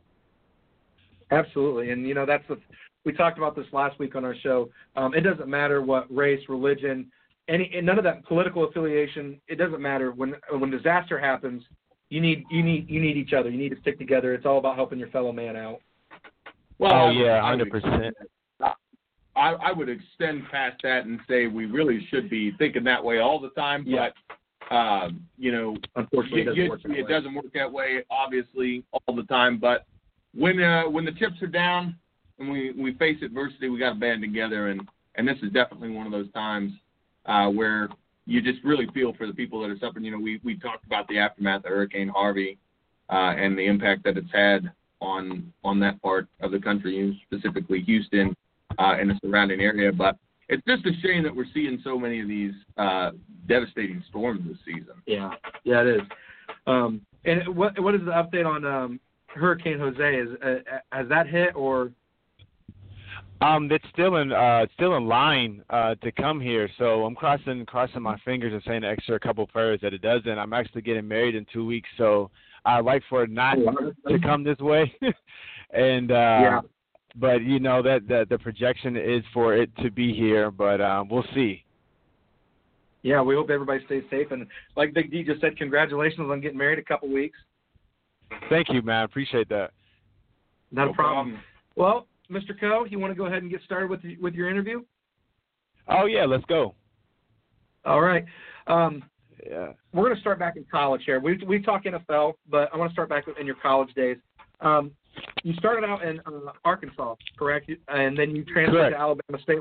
Was that due in part your father being the head coach at Alabama State? I had something to do with it. I wouldn't say the majority of reasons it had to do with it, but it was a great opportunity to, just really connect with my father playing there. He was a coach, he was a player all of my life, so that was probably the most time we got to spend together when I got to play for him my senior year. Right. Do you think that hindered you were drafted in round 5 in the 2007 draft? Do you think that hindered you transferring to Alabama State? I know you probably don't want to say dwell on the what ifs, but do you think you would have been drafted higher staying at Arkansas? It's a little bit more of a more prolific school. Oh, 100%. I mean, that year that we were really good. I was that had been my third year starting at Arkansas. I started as a sophomore, so we got.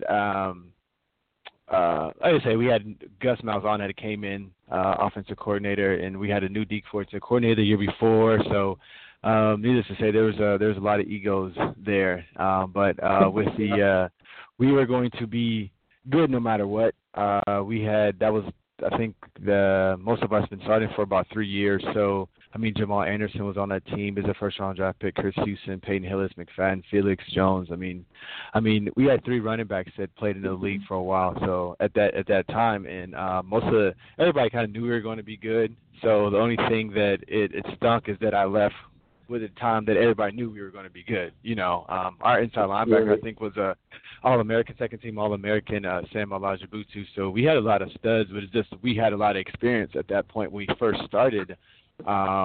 We had lost like a Mike Carroll, Matt Jones, Cedric Cobbs. I don't know if you guys are familiar with a lot of those guys, but that was Ken Hamlin had left early. Sean Andrews and Jason Peters both left early. So we had a lot of void on the next year's team because a lot of the juniors, redshirt sophomores left. So that being said, it took us a year or two to kind of get our, get everything under our belt. And I moved from receiver to corner, actually. So that going into my senior season, everybody kind of knew that it was going to be our year. So maybe on the outside looking in didn't, but we definitely did. Right. And I just mentioned you were drafted in round 5, 2007 NFL draft, 10 years ago. How much different is the draft from just 10 years ago to today, Huge difference. I think we were the longest draft in history that year until they split it up into 3 days because it was just 1 through 3 and then 4 through 7. So I mean, so much has changed with the rules, with the concussion, just even OTAs. When I was playing and my first 2 years, we hit during minicamp. OTAs were padded practices, so. Not even to try to sound like one of the older guys that played, guys that played in the 80s and the 90s, but that's how it was. So it's a lot different. I think my year 4, I think that's when it kind of changed, year 3 or 4, when we didn't have to have padded practices. And I remember my first practice, my first year going through that, I was like, man, this is what the NFL is like. I mean, we were hitting. I was like, man, like it was so early though. It was right after draft in April, May, I think, and we were already starting to hit. So I was like, wow, it's just a big adjustment. But it's a lot better. Once you get to become a professional, and a lot of guys think because they get drafted, they're professionals, and you're not. You have to learn how to be a pro, and I think that's the biggest thing nowadays because of the new CBA. You haven't allowed for that growth.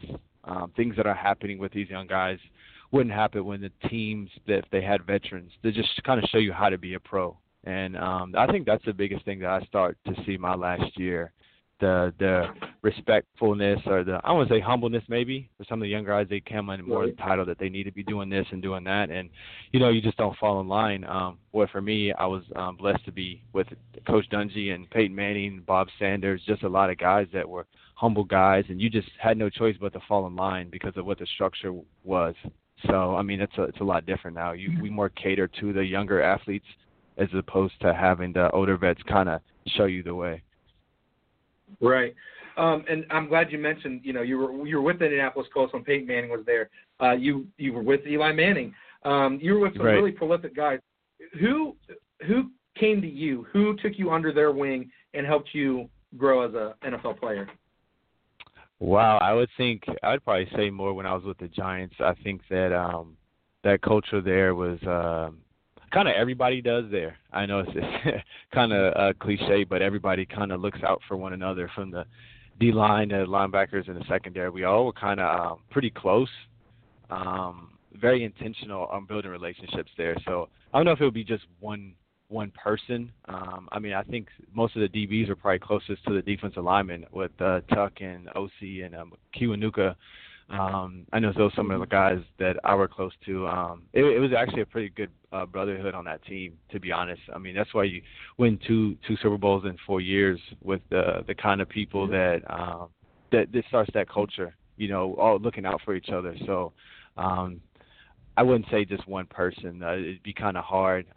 I know the guy who had a big impact on me, I would say, was Bob Sanders. I would definitely say that he's probably the most underrated player and probably the I don't know, it's hard to say the best defensive player I ever played with, but I mean, he was really special.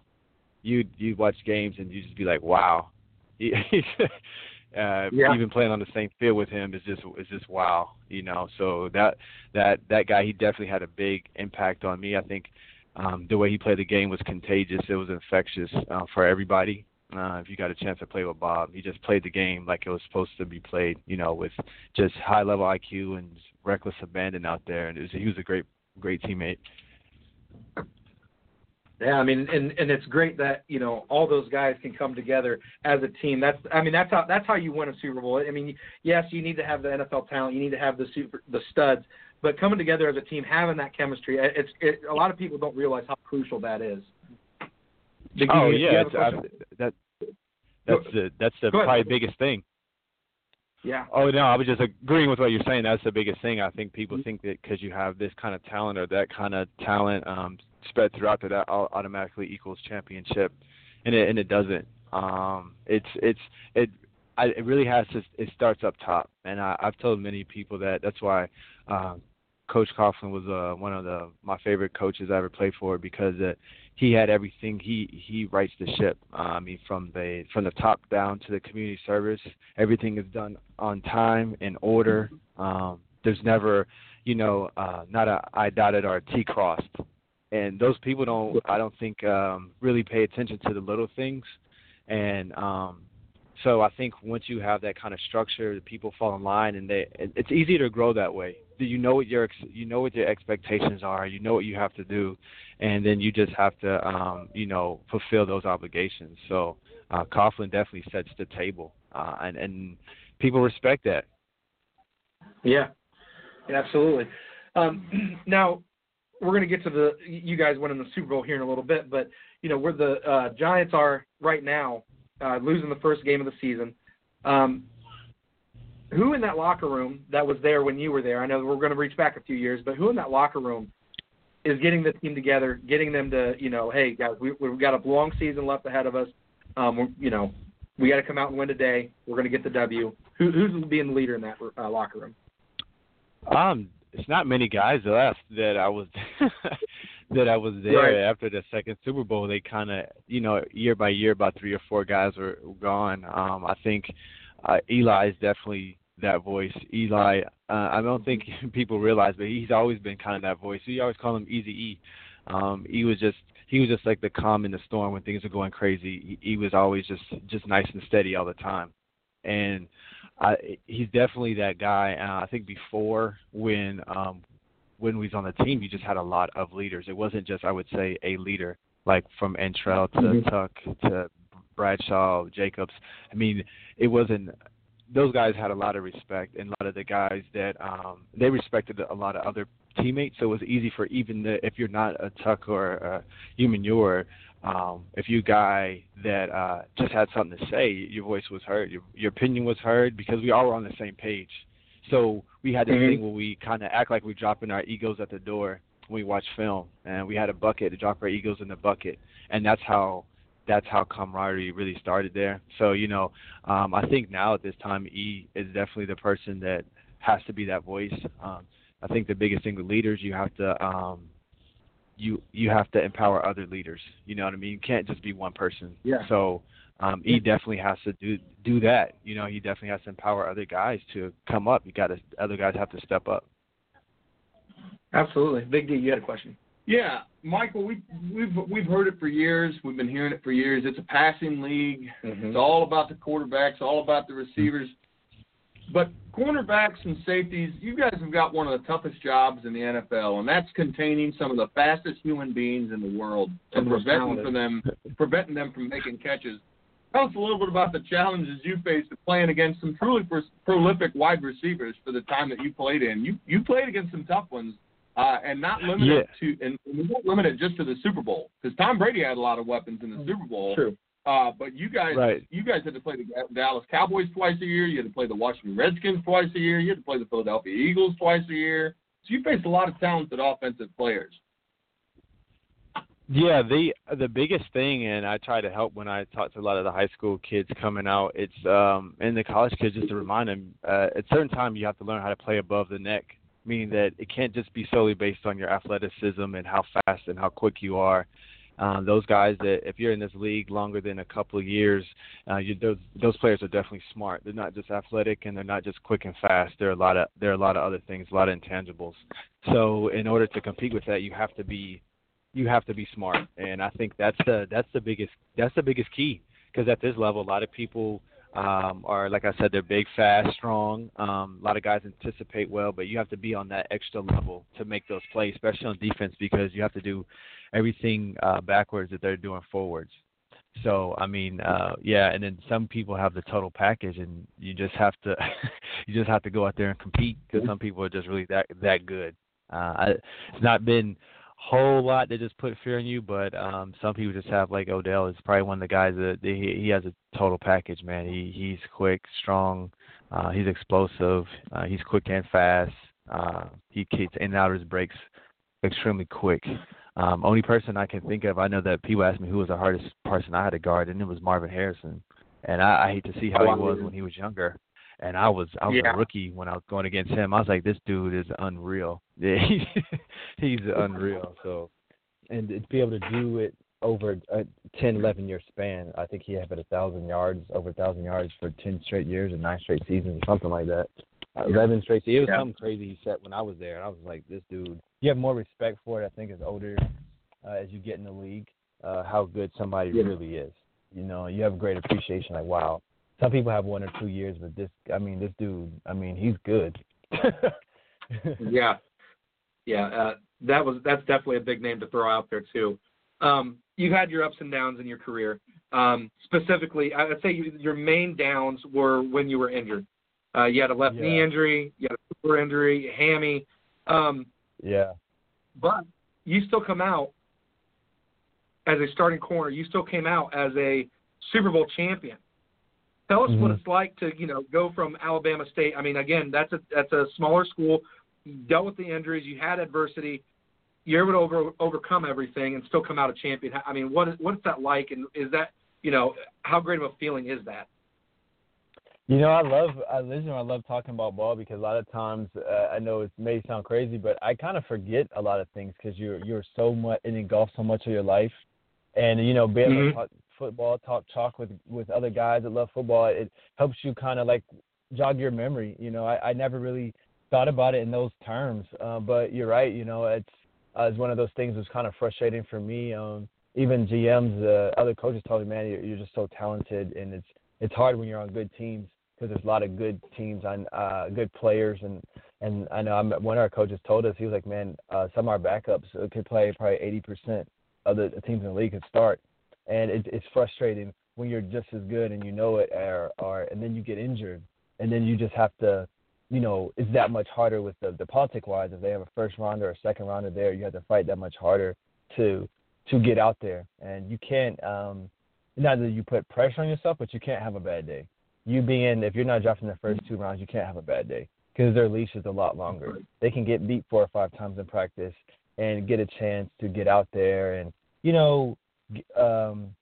build their own confidence up, because if you get yanked out, your confidence kind of goes down. But they won't do that to a first rounder. They'll do it to like a 5th rounder or a 6th rounder. You don't have that leash. If you get beat on a slant and the guy catches the ball, you might be coming out. That's just what it is. And you don't get the chance to develop that way. So, just coming from that extent, just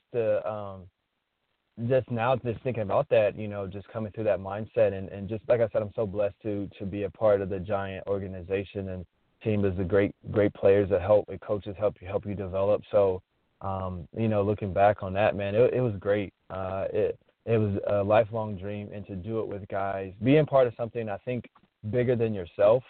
And I've never been a part of something that was just that. It was just so much bigger than me. It was just about those guys in that locker room. It wasn't about the game per se, the Super Bowl. It was about those dudes in the locker room. And I know people think it's cliche, but like you said, it's the chemistry, man. We knew we were going to win the game. Knew we were going to win all the playoff games. It's crazy to, like, people say it, but it's true. You just know going in, like, bro, we about to whoop these dudes. Like, it's not even the question. It was no doubt. Now, so, again, you're a Super Bowl champion. Is that your favorite memory? And if not, what is your favorite memory in the NFL? Yeah, I would have to say, like I said, it probably wasn't the game so much. It was the journey to the game. Right. It was being part of something, like I said, bigger than yourself. That feeling, that's probably the greatest feeling, because the ring is just jewelry. I mean, not to downplay it, but it's jewelry. It's what it represents, and those memories I have with those guys, no piece of jewelry or anything could ever replace those, So, I still talk to Kiwanuka, Jacob. I still talk to those guys, and it's just kind of something that's branded on your heart, if that makes sense. And I'm not trying to get all sappy, but that's what it is. It's those memories of locker room. And watching Hard Knocks this last time, I never watched it, but watching Tampa, it is the first time I really just got to miss ball, because I miss the guys. You miss going in there, working out before the games, and you really got to miss that. That's what you really miss, hitting with each other and making fun of each other, and just going out there knowing you're going to win and working together. That's the part you miss, So yeah, that was probably the best memory, being able to share that with those guys and accomplish a goal that they've obviously was probably a lifelong dream for most of those guys, and with their family. And like I said, that organization's one of a kind. You got to know people's kids and wives and everything, so you got to share that. They went through it with you. That's awesome. Yeah, this is awesome. Big D. You've bounced around the league. You bounced around the league quite a bit. You played for a number of teams. You played for the Colts. You played for the Giants. You had 2 stints with them. You played for the Jacksonville Jaguars. You played for the Dolphins. You finished out with the Cowboys, but then you went to the CFL. What's it like in the CFL in comparison to the NFL? What's the competition like in your experience when you compare your two experiences? I mean, you had all this competition in the NFL. People tend to kind of think of, the CFL and football over in Europe as kind of secondary. But we've had some people on here that have played overseas, Ted, and they've told us it's pretty competitive over there. Yeah. So tell us a little bit about that. Oh, yeah, it's extremely competitive over there. I think I'll tell you this. A lot of guys in the NFL couldn't play there and vice versa. A lot of the guys, especially in that league over there, you have to be able to play in space. You have to be able to react. A lot of guys, I don't want to say certain teams, but there's certain teams in which in the NFL and college, they get protected by the zone schemes that they play in. And what that league does, if you're on defense, it's hard for you to hide, because this field is wider. The concepts are a little bit more, they're not better. There's more room to work with. So they can have you looking at so many different things. So there is a lot of talented guys there. I think the the biggest difference with that in the league is probably the line, the defense and offensive line, and then they just have more. And the NFL just has more depth, if that makes sense. It's kind of the same thing as 1A and 1AA.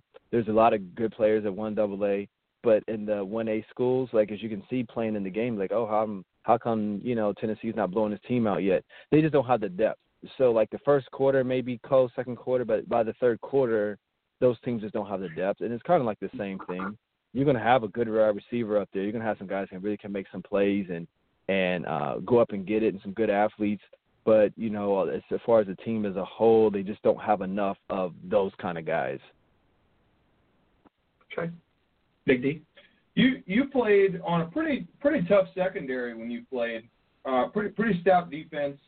And you talked about, how exciting it was to do some hitting. You knows for a fact that I'm a big fan of defense. Yes, I love defense. I love I love watching these guys really lay people out. Tell me a little bit about your experience, in preparation. You mentioned when you got to the NFL, it's kind of surprised that you guys got to hit, kind of right away. What was it like going out there, lining up against, your teammates, lining up against some prolific receivers, and knowing that you were about to get to level these guys? This was your time to sort of prove yourself. I mean, you mentioned that you were a fifth-round draft pick and you're competing against first-round guys. I mean, how much more of an impact do you have to make as a defensive player coming in out of the fifth round against some of these guys? I think that I was saying, you have to leave no doubt. A lot of times the difference between a first rounder and sixth rounder, a lot of times, or eighth, seventh rounder, I say eighth round is for the free agents. It's not really much, to be honest with you. I think on TV people think it is. It's really not. I've been on teams where the sixth rounder was way better than the first rounder. I mean, it was not even close. But they invested more money in the first rounder, obviously. So they have to put him out there. They have to say good things about him. You're like, bro, why aren't they putting this other dude out here? He is killing. But that's just the business of the NFL, man. There's certain guys that probably people never hear of because they just didn't get the right opportunity or in the right system. But with that said, the biggest thing in the NFL, you have to compete. The games, the practice is probably more important to the games, and every practice has to be a game-type atmosphere, and you have to compete. I mean, you have to compete at everything. And if you're not a competitor, you won't last in that league because practice gets chippy. I know in New York, we were competing with each other as DBs, not to, cancel each other out, but who's going to get the next pick? Who's going to hit this dude? You know what I mean? Who's going to thud up you know what I mean? It was just everything became a competition. Who got the weight room in first? What'd you do in the weights? Well, I did this. I benched 275 for 6 today. Oh, yeah? So you go in the so, everything is a competition. It becomes fun, but that's what competitors do. You turn it into competition. Even when we're doing jog or in the stretch lines, I got to be first. I guess. So that breeds in the team, and that breeds when you're doing one-on-ones and everything like that. Just competing. I'm gonna ask the big question here. What's it like lining up across from Tom Brady, knowing that you've got one of the most prolific passers in the NFL? He's been lighting it up all season, and now it's your job to stop Tom Brady. Because that's your job, right? I mean, you're the quarterback. You got to stop these receivers that he's throwing against. And we all know that Tom Brady, Peyton Manning, these are guys that we talk about as far as, football IQ. Mm-hmm. I mean, they're some of the best. Right. Well, Tom, it's just understanding their offense and what they ask Tom to do. Not to minimize his greatness, but you have to understand going into the game what they're asking to do. What is their objective with their defense? With their offense, excuse me. And what are you trying to do with him? So I don't know, a lot of times you so much think about Brady as much as you think about what they're trying to do, if that makes sense. Like I said, I know people say that, but you have to go in a game. You can't be thinking about him. You got to make sure, hey, when they do these formations, what are they trying to do? What is the offense trying to do? They're trying to stretch you horizontally to get a favorable mismatch. And the thing that we had going for us with the Giants is because all our corners and we're about 6'1". All those are about 6'1", and we're long and we're all athletic and can run. And most of the Patriots receiver would probably be under 5'10", except Edelman. Mm-hmm. But those guys couldn't really run with us, so we knew we had the size. We played a lot of press man on them, so we kind of knew what they were going to try to do with us. So the only thing with Tom is he's great at 2 minutes because there's only so many coverages you can run during 2 minutes because you got to keep him from going out of bounds. So he's definitely a precision passer. You definitely have to make things look the same because if you give him a hint of something that looks different and you try to make it look like it's the same and it's not, he'll tear you up. So you definitely have to be disciplined playing against Brady. And I think that goes to another level when you're playing against Brady and Breeze, like you said, and Manning, some of those guys. You have to focus on the little things. You have to make cover 2 look like cover 4. You know what I mean? You have to make a lot of things look alike because if he notices anything, he's got you. I know that's how Peyton was. He got you, man. I think Peyton. I always say, I think Peyton's the best. I've seen this dude do things in practice and in games. It's like, wow, bro, wow. Like he's good, man. It's just really he's really good. And you mentioned that you kind of prepare for their game plan, and I was just about to ask, what's it like game planning for Bill Belichick? Yeah. I mean, because he's one of the best in the game at coming up with an offensive game plan that's going to work. There's a reason that Tom Brady has had the success that he's had. There's a reason guys like Peyton Manning have the success that they have. The offensive schemes that they're in allow them to flourish. So what's that like, knowing you're going to have to go up against not only a good quarterback, but a quarterback who's got a game plan drawn up specifically to undermine your game plan?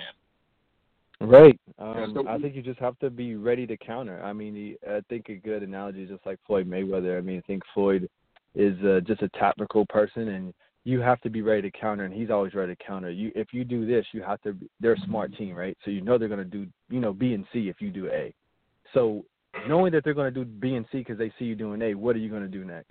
And I think Coughlin and Belichick and some of these coaches that have success every year, they know what they're going to do next.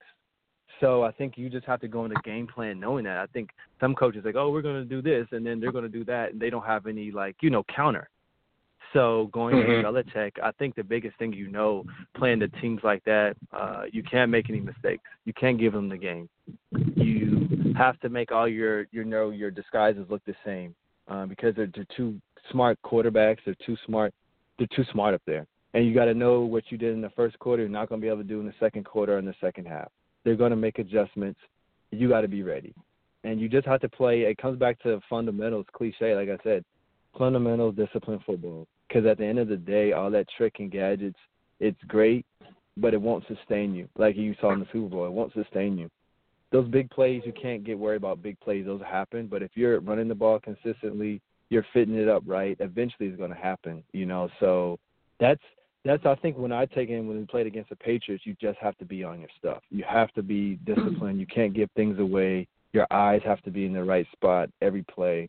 Yeah, especially when you get in the playoffs, playing the Packers, Aaron Rodgers. I think that by far, my 7 years in the NFL, that was the hardest quarterback to prepare for. I mean, easily. Tom he's great in his own right, but they asked Peyton and Aaron to do more, if that makes sense. Yeah. A lot of Brady's throws are between the numbers. He's a lot of things over the middle. They don't really ask him to throw the long ball outside the numbers. You're not going to get that consistently. But Aaron, he was so good inside and outside the pocket. That dude, and he can get the ball there on timing and pump fake 3 times and still get it there. So, you can't practice that. Yeah, and you bring up Aaron Rodgers, and you look at what Aaron Rodgers did to the Cowboys in the playoffs last year. That Jared Cook throw. Come on, how can you stop that? It's just Aaron Rodgers being Aaron Rodgers. Well, we say Aaron Rodgers, but not just to not show my bias, but you look at some of the throws Peyton Manning has made. Look at some of the throws that some of these quarterbacks can make. Just any of them at any given time can. These are some of the best IQ-wise, best football guys you're going to see. Yep. That's what they do. Yeah. That's their job, is to put it right on somebody. Precision. They're surgeons with that. So it's kind of hard to prepare for any of it. It's surgical, bro. We always used to say that all the time.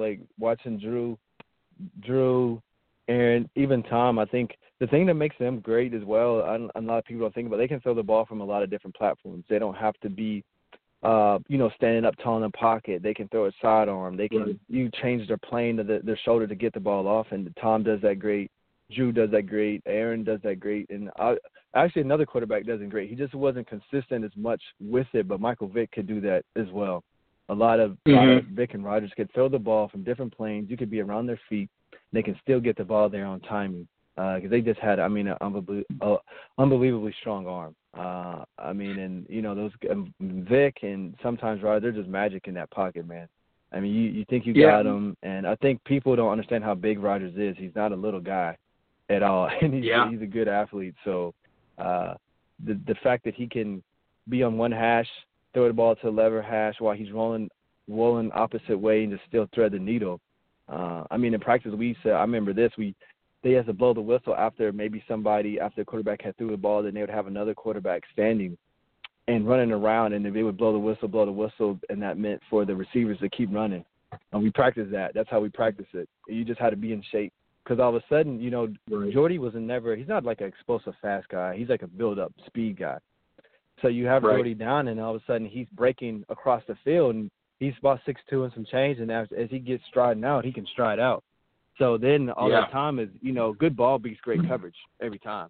So all Aaron has to do is throw a good ball, which he does consistently anyway, and there it is. And it's like, oh, my God, Jordy's so great. It was like, man, I was covering him for like 6 seconds.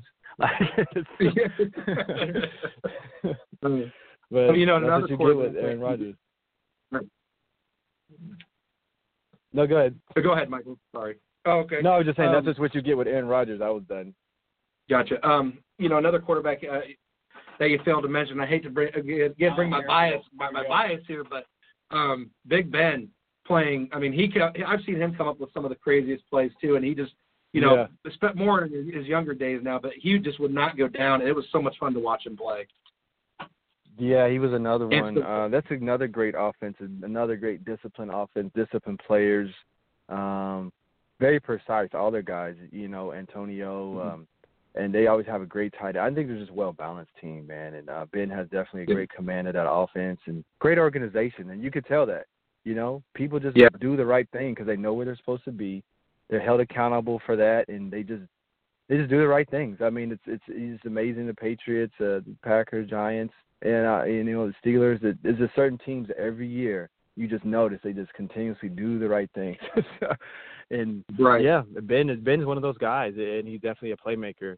He throws on time, and he anticipates well, but when it breaks down, man, he can do it.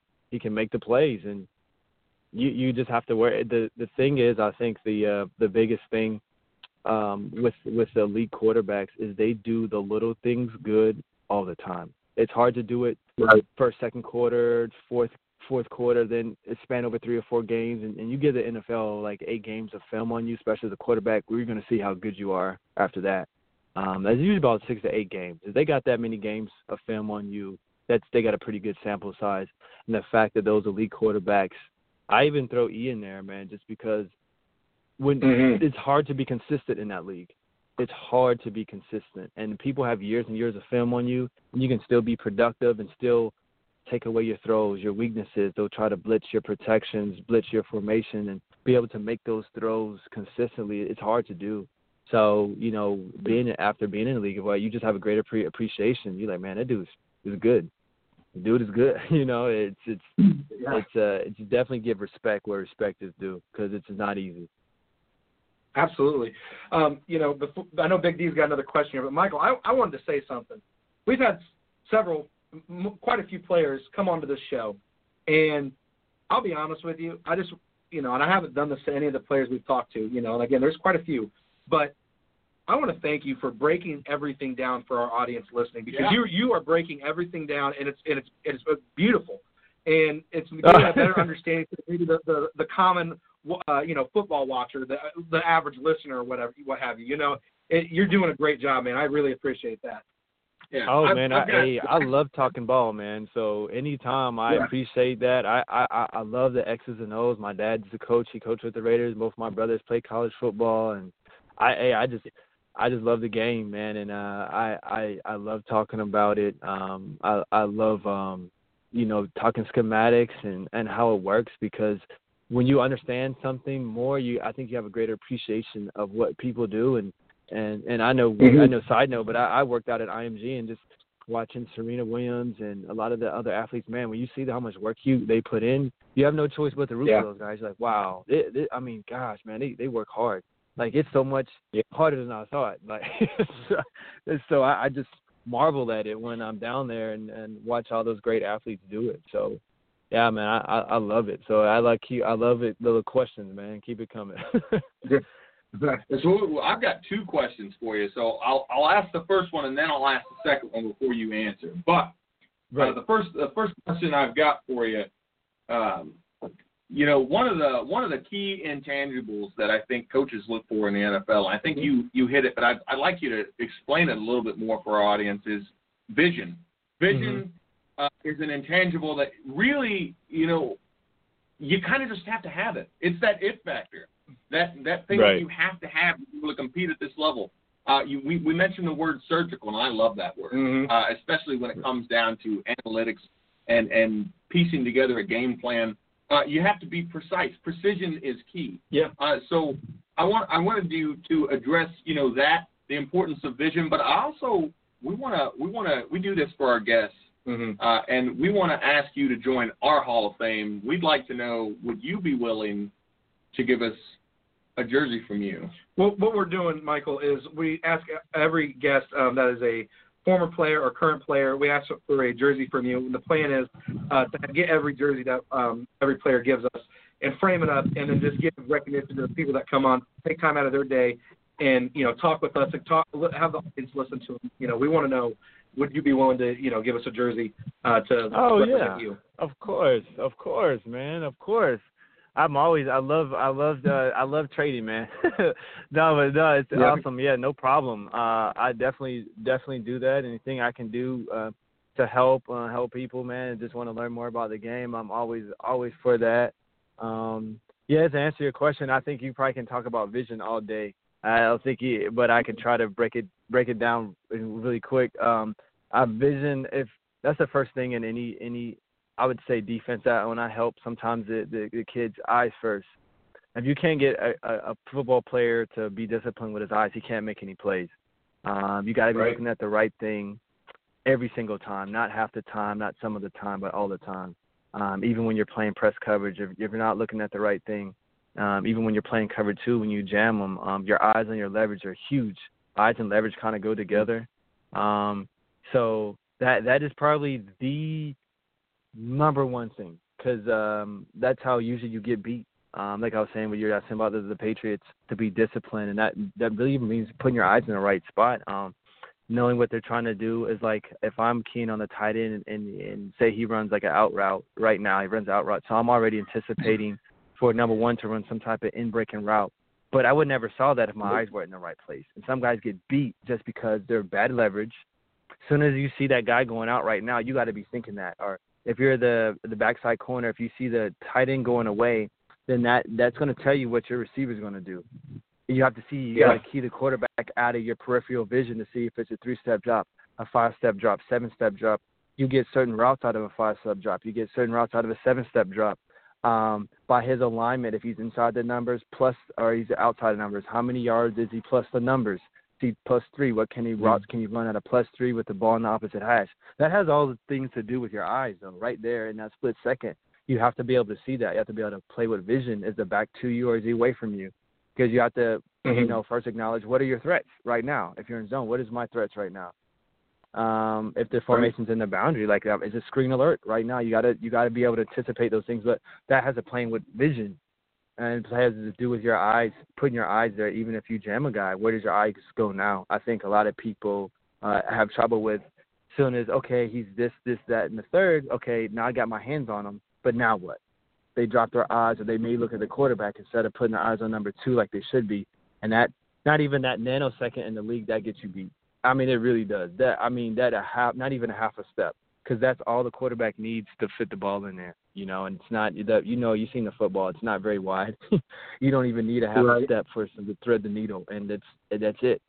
And you're like, dang, and people are like, man, how the guy missed him, how he missed that, that PBU, and it's really, if you have your eyes take a half a blink at the wrong time and not disciplined with them, it can get you beat. So the good teams, the good players, they're able to put their eyes where they need to be consistently over a period of time, and that's usually how they win championships. Absolutely. Simple but hard. Michael, yeah, absolutely. We obviously want to thank you for coming on the show, but before we let you go, we want you back on the show. Yeah. I would like to see him around somewhere like late October, November, to see where the Giants are at and see what have you give us our insight. Not just the Giants. Yeah.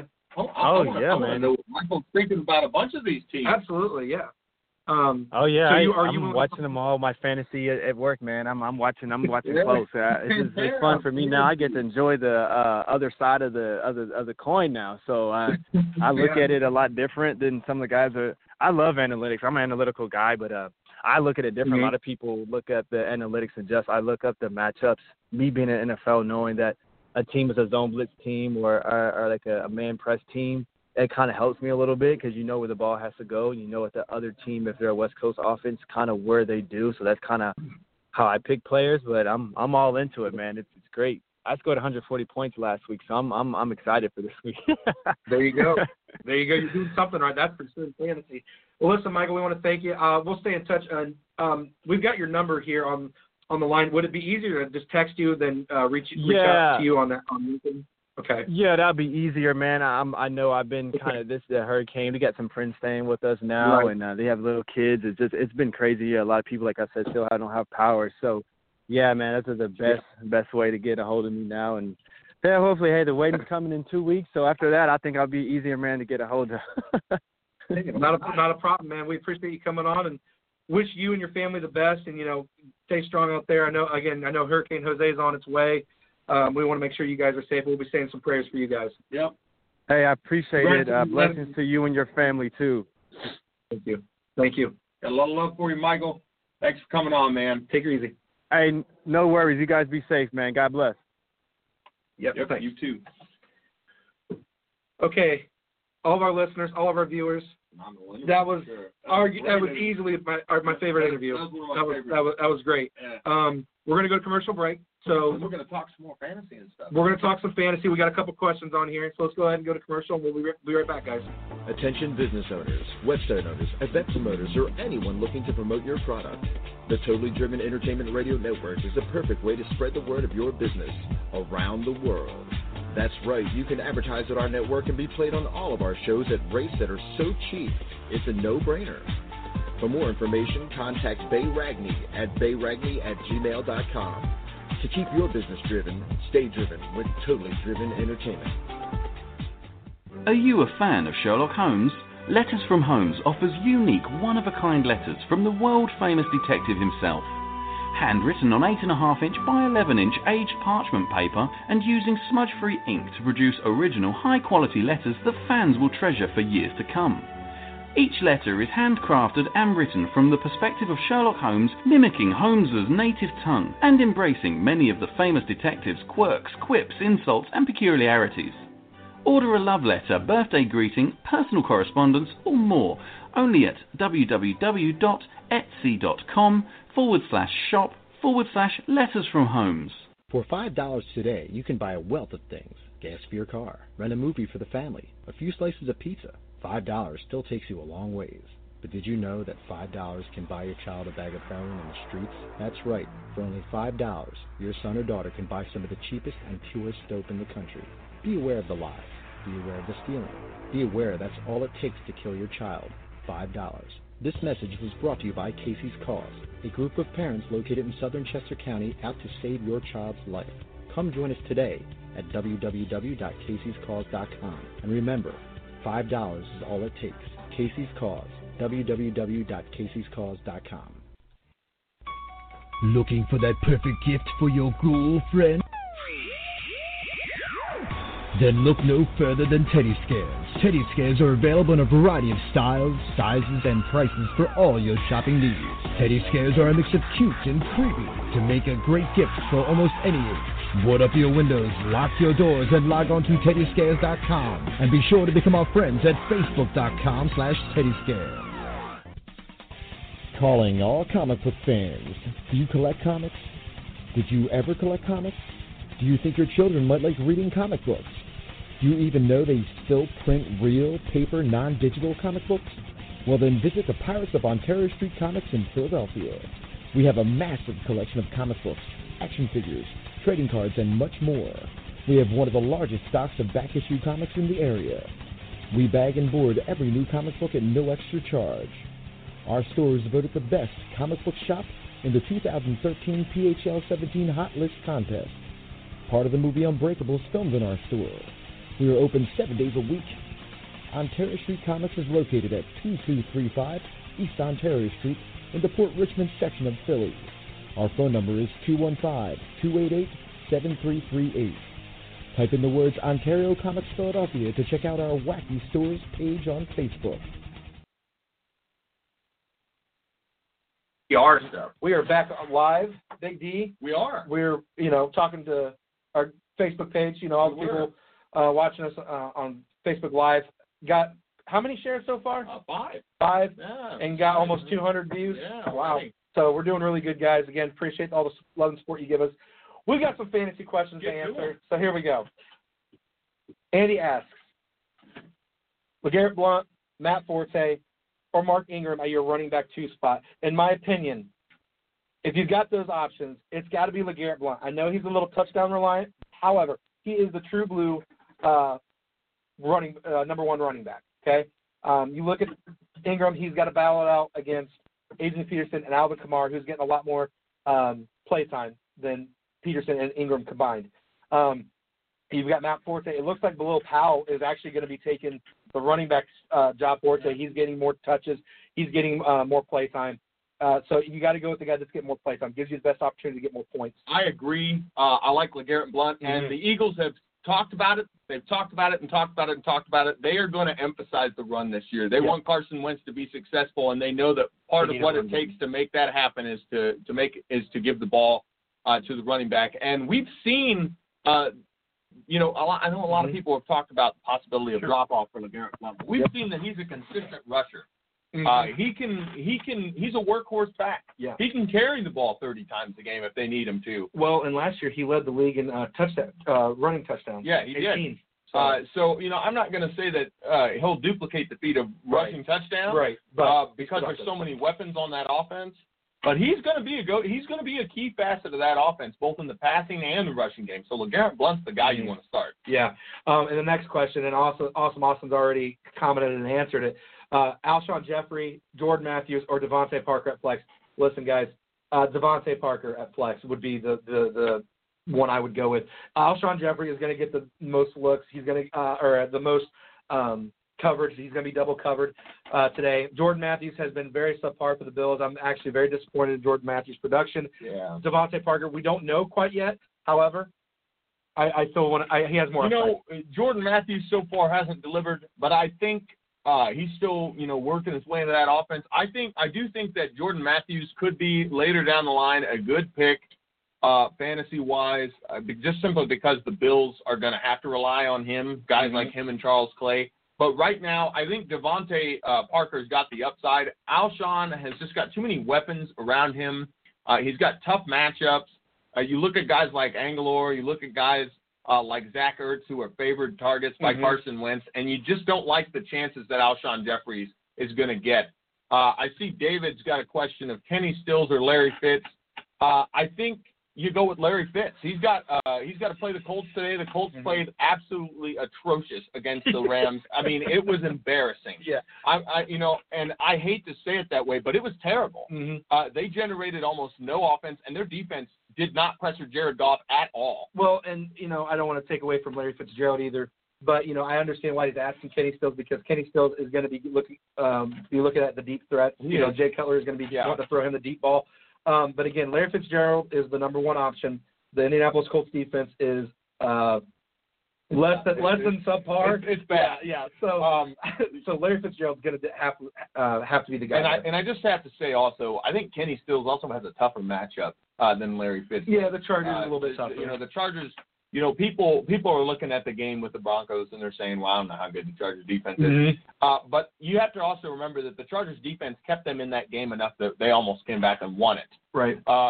They do have a very good secondary. They have some injuries, but their secondary is still nothing to scoff at, whereas we know the Colts defensively, they don't know where they are. That, and on top of that, you look at Larry Fitzgerald. He is the number 1 guy. And behind him, J.J. Nelson did okay. Jaron Brown didn't produce. John Brown didn't produce.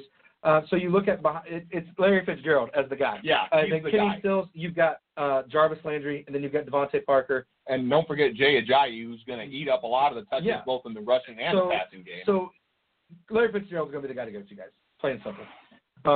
Let's see if we got any more. Oh, here we go. What's wrong with Andy Dalton? Why is he playing so bad with good receivers? Ted, let me handle this. David, get the cha-ching ready. You got to pay the big boys the big bucks. David, there's something that you have to understand about Andy Dalton. Number one, you got to pay the big boys the big bucks.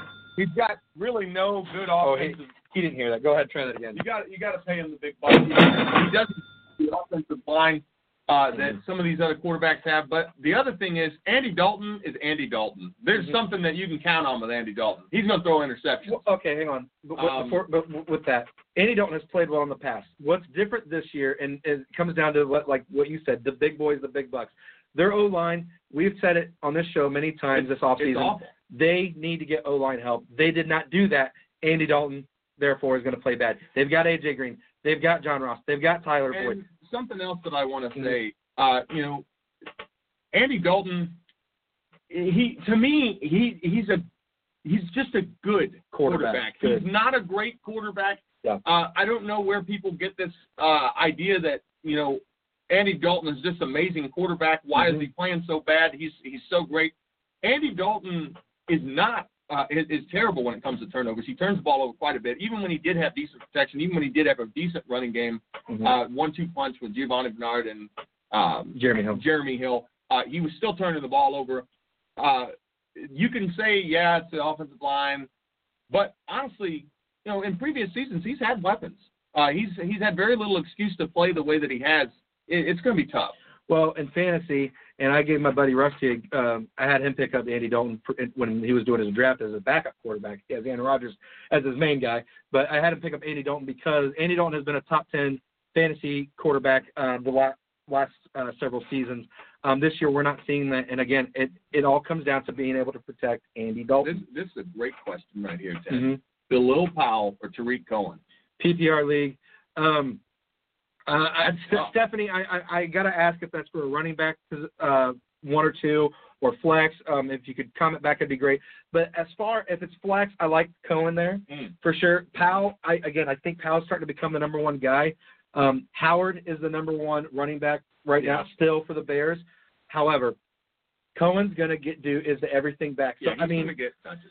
Running back number 2, Ted. Running back 2, okay. I would honestly still be comfortable with Cohen. I'm fine with Cohen. He's going to get the catches. He's going to get the runs. I like Cohen, but I'm going to go with Powell. You're going to go Powell? I think, is that because he's on your fantasy team?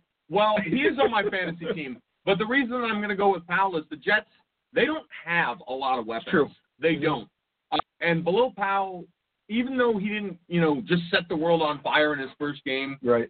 He's still got more touches. He's going to be active in the passing game, mainly because they don't have a choice. Yeah. There's nobody else.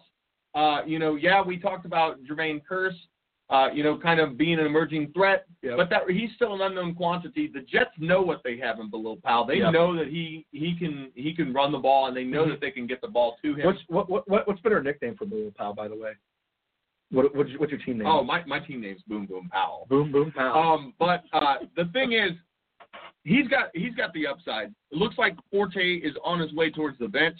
Where I think he should be, because honestly, he's got a lot of miles on him. There's been trade block on this about him too. He's been getting hit a lot. He's kind of starting to wear down, and we see that more and more as running backs. They get a lot of carries over their career start to happen. It's just something that happens, wear and tear.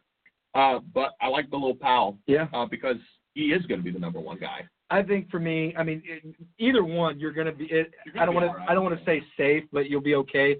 I think for me, it's the explosiveness of Cohen, the ability to do all that he can do. And again, in a PPR league, both backs are good because they'll be a part of the pass game. So, Ted, I had some questions this week that I thought you and I could talk about. What's your question? Well, I picked these key matchups. Sure. And I think we need to get into a little bit of this. These are going to apply to fantasy too, Ted. That's what's great about them. Sure. Go ahead. So, first off, Ted, we got the Chiefs and the Eagles. We talked about this game. This is a tough game to pick. Yep. We saw Kareem Hunt light it up against the Patriots. Is Kareem Hunt the real deal? Is he going to be the guy for the Chiefs that's going to be, not just fantasy good? Right.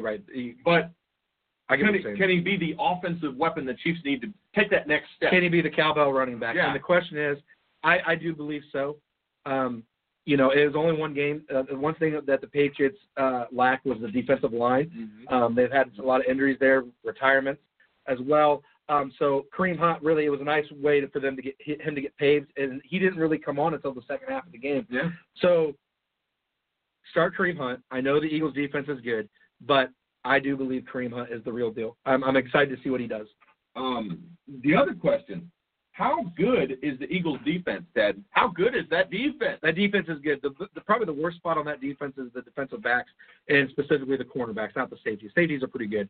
And then behind that, it'd be the linebackers. But this Eagles defense has a good D-line. They have good safeties to help in the backfield. If they're available on free agency for your fantasy team, you need to be picking them up. Key matchups. And again, guys, you don't have to set the world on fire every week with fantasy. You've got to win your matchups. Break it down like a regular football game. Okay, I've got this guy against this guy. I've got Big Ben against the Minnesota Vikings. Or on my bench, I've got Carson Palmer versus the Indianapolis Colts. Put Palmer. I know it's Big Ben, but put Palmer in there, guys. Be smart. Ted? Yep. Big question mark today. We talked about the Vikings, the Pittsburgh Steelers, sure. Sam Bradford. A lot of people started him. A lot of people had some success last week, but he's questionable today. Well, he's questionable. I think the reason why a lot of people had success last week is because who he played against. Played the Saints defense. Today, he's questionable because of his knee. That's not good. Yeah. That's something you need to keep an eye on. If you've got a better option and a better matchup on your bench, take it. Sam Bradford should still do well today if he's healthy and stays healthy. But if you've got a better matchup, take it. And Ted, here's the real question. Yeah. Sam Bradford had a great first game. Mm-hmm. People talked it up. Yep. Did Sam Bradford finally find a home with the Minnesota Vikings? And are they now contenders, or are they still pretenders? They were contenders last year. They went 5-0 at the beginning of the season. And I was very critical of them. I said Sam Bradford's going to get hurt, and that's what was going to be their downfall. It was actually the opposite. Their defensive players got hurt, and that was their downfall. Yeah. They're definitely contenders. They could be a playoff team. I don't think it happens yet. And quite honestly, if from what I've been hearing, Touchdown Teddy has been healing very nicely, and hopefully we'll be back next year. And I'm hoping he gets the job. You're a big fan of the Touchdown. I'm a big fan of Touchdown Teddy. Yes. Now, can the Steelers' offensive line do what it takes to keep Big Ben safe from a very aggressive pass rush? And can he being Big Ben and the Steelers grab the brass ring in the AFC this year? Can they be the guys that take that next step? Now I know this is gonna hurt you, Ted, because this is bias here. Maybe shown a little bit. I'll put my bias back. But I need to know. People are wondering now with the Patriots losing their first game, the Chiefs kind of being iffy now with their injuries on defense. The Raiders, we're not ready to buy yet. But are the Steelers the favorite now in the AFC, do you think? They had a rough game against the Browns, and I think if they play like that today against the Vikings, they'll lose. However, I think that was a good tune-up game for the Steelers. I think the Steelers come out on top today. And to answer your question about the offensive line is not going to pancake the Vikings defense every play. It's just not going to happen. But they can still do their job, give Big Ben enough time to throw the ball, get it to Antonio Brown, get it to Martavis Bryant, let Le'Veon Bell get some good runs in. They can do it. They've got the weapons. They've got the talent. They just got to, again, chemistry. They've got to mesh together. I mean, I think we can both agree. This is a tough matchup for any offensive line. The defense for the Vikings is no slouch. They're tough, especially when it comes to getting after the quarterback. Yeah. There's a reason why they were able to get to Drew Brees so many times. And now to answer your question about can the Pittsburgh Steelers get the brass ring for the AFC Championship, yes, they can. I don't know about the favorite, but they can definitely get it. We have them projected, both of us, all three of us with Austin included, have the Steelers projected to go to the Super Bowl. They can definitely do it. They've got to beat the monster that is the New England Patriots. They've got a tough road ahead of them, but they can do it. They've got a great team. They've got a young, talented defense. They've got a very talented offense. They can get it done. Ted, we've got a big thing. You picked the Cowboys this week. I did, and you seem pretty confident. Can Dak attack and Elliott score against the top defense today? Are they going to be able to get it done? Yeah, I really think they'll be able to get it done. It is at Mile High, and it is hard to win there. However, this offense is very potent. The defense on the Broncos side is very potent as well. However, when you've got Ezekiel Elliott, when you've got a good offensive line that the Cowboys do, it's going to help. It's going to give Dak time. It's going to be able to let if the play breaks down, you can trust Des Bryant to help you out. He's going to rely on Cole Beasley, Jason Wynn. They can win this. Follow-up question, Ted. People have said that, and I've heard this a lot, people have said that the only reason that the Cowboys were really that good last year was because of Ezekiel Elliott. Is Dak Prescott an elite quarterback? Is this the year that he has to show it, that he's an elite quarterback? Well, yeah, this is the year he has to show it. You have to show it almost every year, but on top of that, last year he was Offensive Rookie of the Year. I really think that should have went to Ezekiel Elliott. Zeke was a huge factor in Dak Prescott's success, and that's why Dak brought Zeke up on stage with him to recognize Zeke. Yes, he's got to play very well this year to be considered elite. I don't have him considered elite yet. He's a good quarterback, but I don't have him elite yet. We saw Trevor Siemian really surprise everybody. He didn't throw it, it's sort of been his trademark, make mistakes down the field. Yeah. Didn't do it this week. Didn't do it this last week. Right. He did just enough to give his defense a chance. Can Trevor Siemian do that consistently, Ted? Can he do just enough for the Denver Broncos defense to put them in situations where they can win games? I'm not going to hold my breath on him being consistent and playing consistently well. Last year he wasn't very consistent. That was the problem I had coming into the season with the Denver Broncos was the quarterback play. And again, the Denver Broncos, in all honesty, is one quarterback away from being a Super Bowl contending team. A really good, you know what I mean? Yeah. When Peyton Manning was there, they were Super Bowl contenders. Trevor Siemian, he's got adversity to play against. He's got hills to climb. The Cowboys defense isn't that good today. It is possible for the Broncos to win. I just think the Cowboys offense is going to score more than the Broncos offense. We've said defense wins championships. True. Ted. True. Is the Broncos defense good enough to win them games this year? Are they good enough to maybe carry the Broncos through some of the tough matchups? Oh yeah, yeah. The defense can definitely carry the entire team. However, your offense has got to score some points too. Right. They did that with the Chargers last week. If they're going to win today, the offense has got to score points. Well, one thing I can tell you, I did pick the Broncos last week, but here's one thing I can definitely tell you: you cannot allow yourself to have such a lead fall away. Yeah. So exactly. One thing that we definitely have to keep an eye on with the Broncos is once they get ahead, can they stay ahead? I'm glad you brought that up. That's a good point because now they're going to have the Cowboys have that game from what did Philip Rivers do against that defense in the fourth quarter of the game. Absolutely. They're going to attack it like that. We've got a battle of two teams that lost week one, Ted. New England and New Orleans. Mm-hmm. Now, we talked about it a little bit. Sure. But who's going to bounce back? No, not just who will bounce back. Who has to bounce back this week? Who must bounce back this week? I know you gave the stat earlier about the New England Patriots. The last time they started 0-2, they went and won the Super Bowl. However, the Patriots have to bounce back. Their defense is a little shaky right now. I don't want to say it's bad, but it's a little shaky because of their defensive front. Dante Hightower being out for the game. That's their Mike linebacker. That's their general. But Tom Brady needs to come out today. He needs to, this Patriots team needs to bounce back. The New Orleans Saints, we weren't expecting the New Orleans Saints to go anywhere this year. No. I know that to them, that's a little bit of a rough call. They're expecting Super Bowl. Obviously, every team expects Super Bowl. They want that championship. But yeah, you look at their division. You look at Carolina, who's looking like the team they're supposed to be. Right. You look at Atlanta. Yeah, they had a rough start against Chicago, but you got to know. I mean, Matt Ryan, MVP. Yeah. You look at Tampa Bay. They look like a team on the rise. Yeah. It's a tough division. Well, and you look at the division with the Patriots. So let's say the Patriots do lose today. They go 0-2. Well, the Bills do have a win. Yes, they do. They do have one. So they'll still be up on the Patriots. Even if the Bills lose today and the Patriots win today, it's still, the division's tied. Yeah. They have to win. They have to start getting the W's on their schedule. Not to mention the Miami Dolphins will be playing today. They look like a playoff contending team. They do. They look tough. I like these questions. These are good. I've got another. Hang on. There we go. Get her loaded up. Yeah, there we go. I've got another. With both teams battling injuries, suspensions, and missing key pieces, Ted, which team do you think has the best chance of persevering through it all? I mean, we've seen that Drew Brees can overcome adversity. Sure. We've seen him do a lot with less. Mm-hmm. He's one of those quarterbacks you look at and, well, I don't have a lot of weapons. But we've seen that even though they lost to the Vikings, he still put up points. He got his numbers. Yeah, absolutely. And you look at Tom Brady. Tom Brady, the cupboard's starting to look a little bit bare. Mm-hmm. The defense is rough. He doesn't have the defense that's going to put him in a lot of positions where he can get those opportunities. Right. But he still has Gronkowski. He's still got a decent running back. He's still got Chris Hogan. Mm-hmm. So who is it, do you think, that can overcome this adversity? Because these two teams are facing a lot of problems. I mean, Willie Snead's out.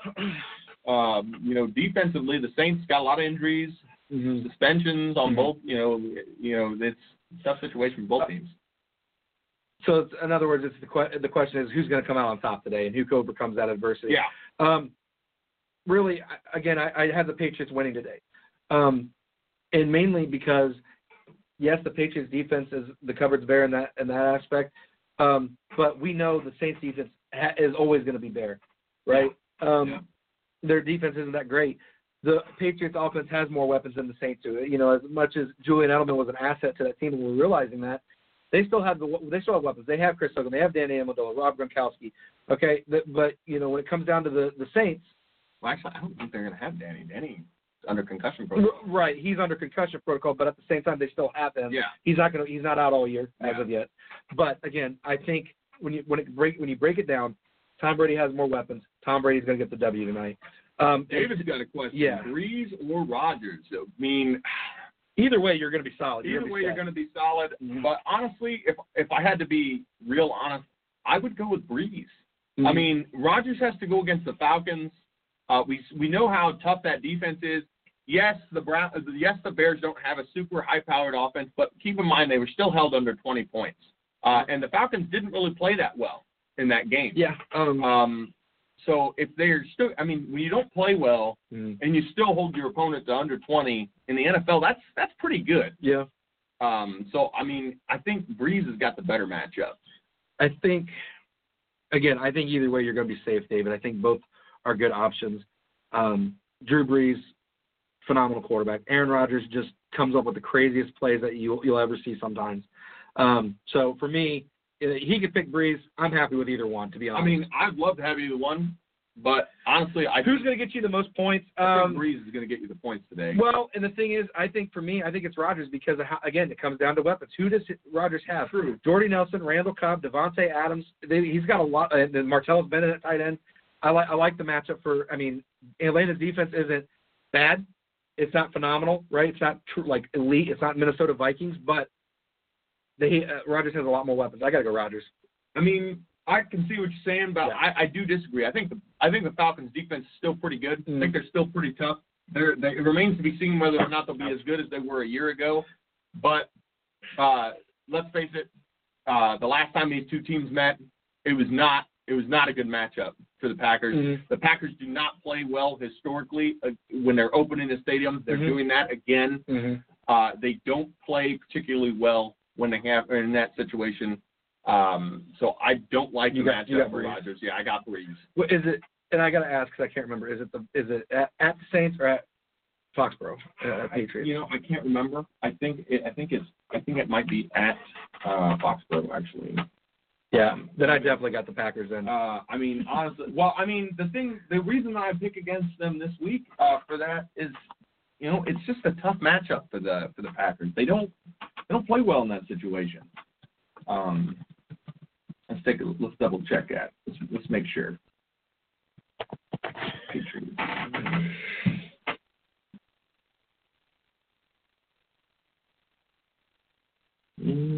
But it's not. Actually, I think it might be at. Yeah, it's at Superdome. So it's at New Orleans. So, that'd be good.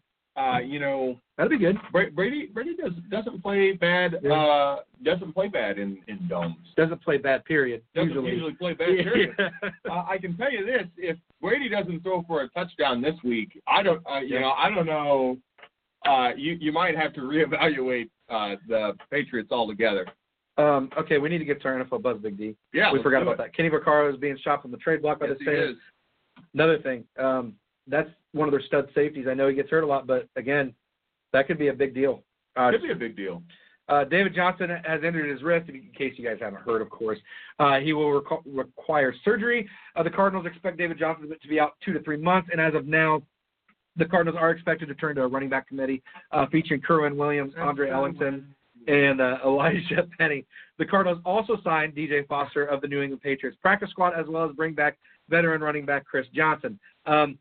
Hopefully a handcuff. Well, I mean, again, it's good to pick up Kerwin Williams, but kind of keep an eye on it. If he doesn't play very well today, they may rely on Chris Johnson. Chris Johnson knows this offense already.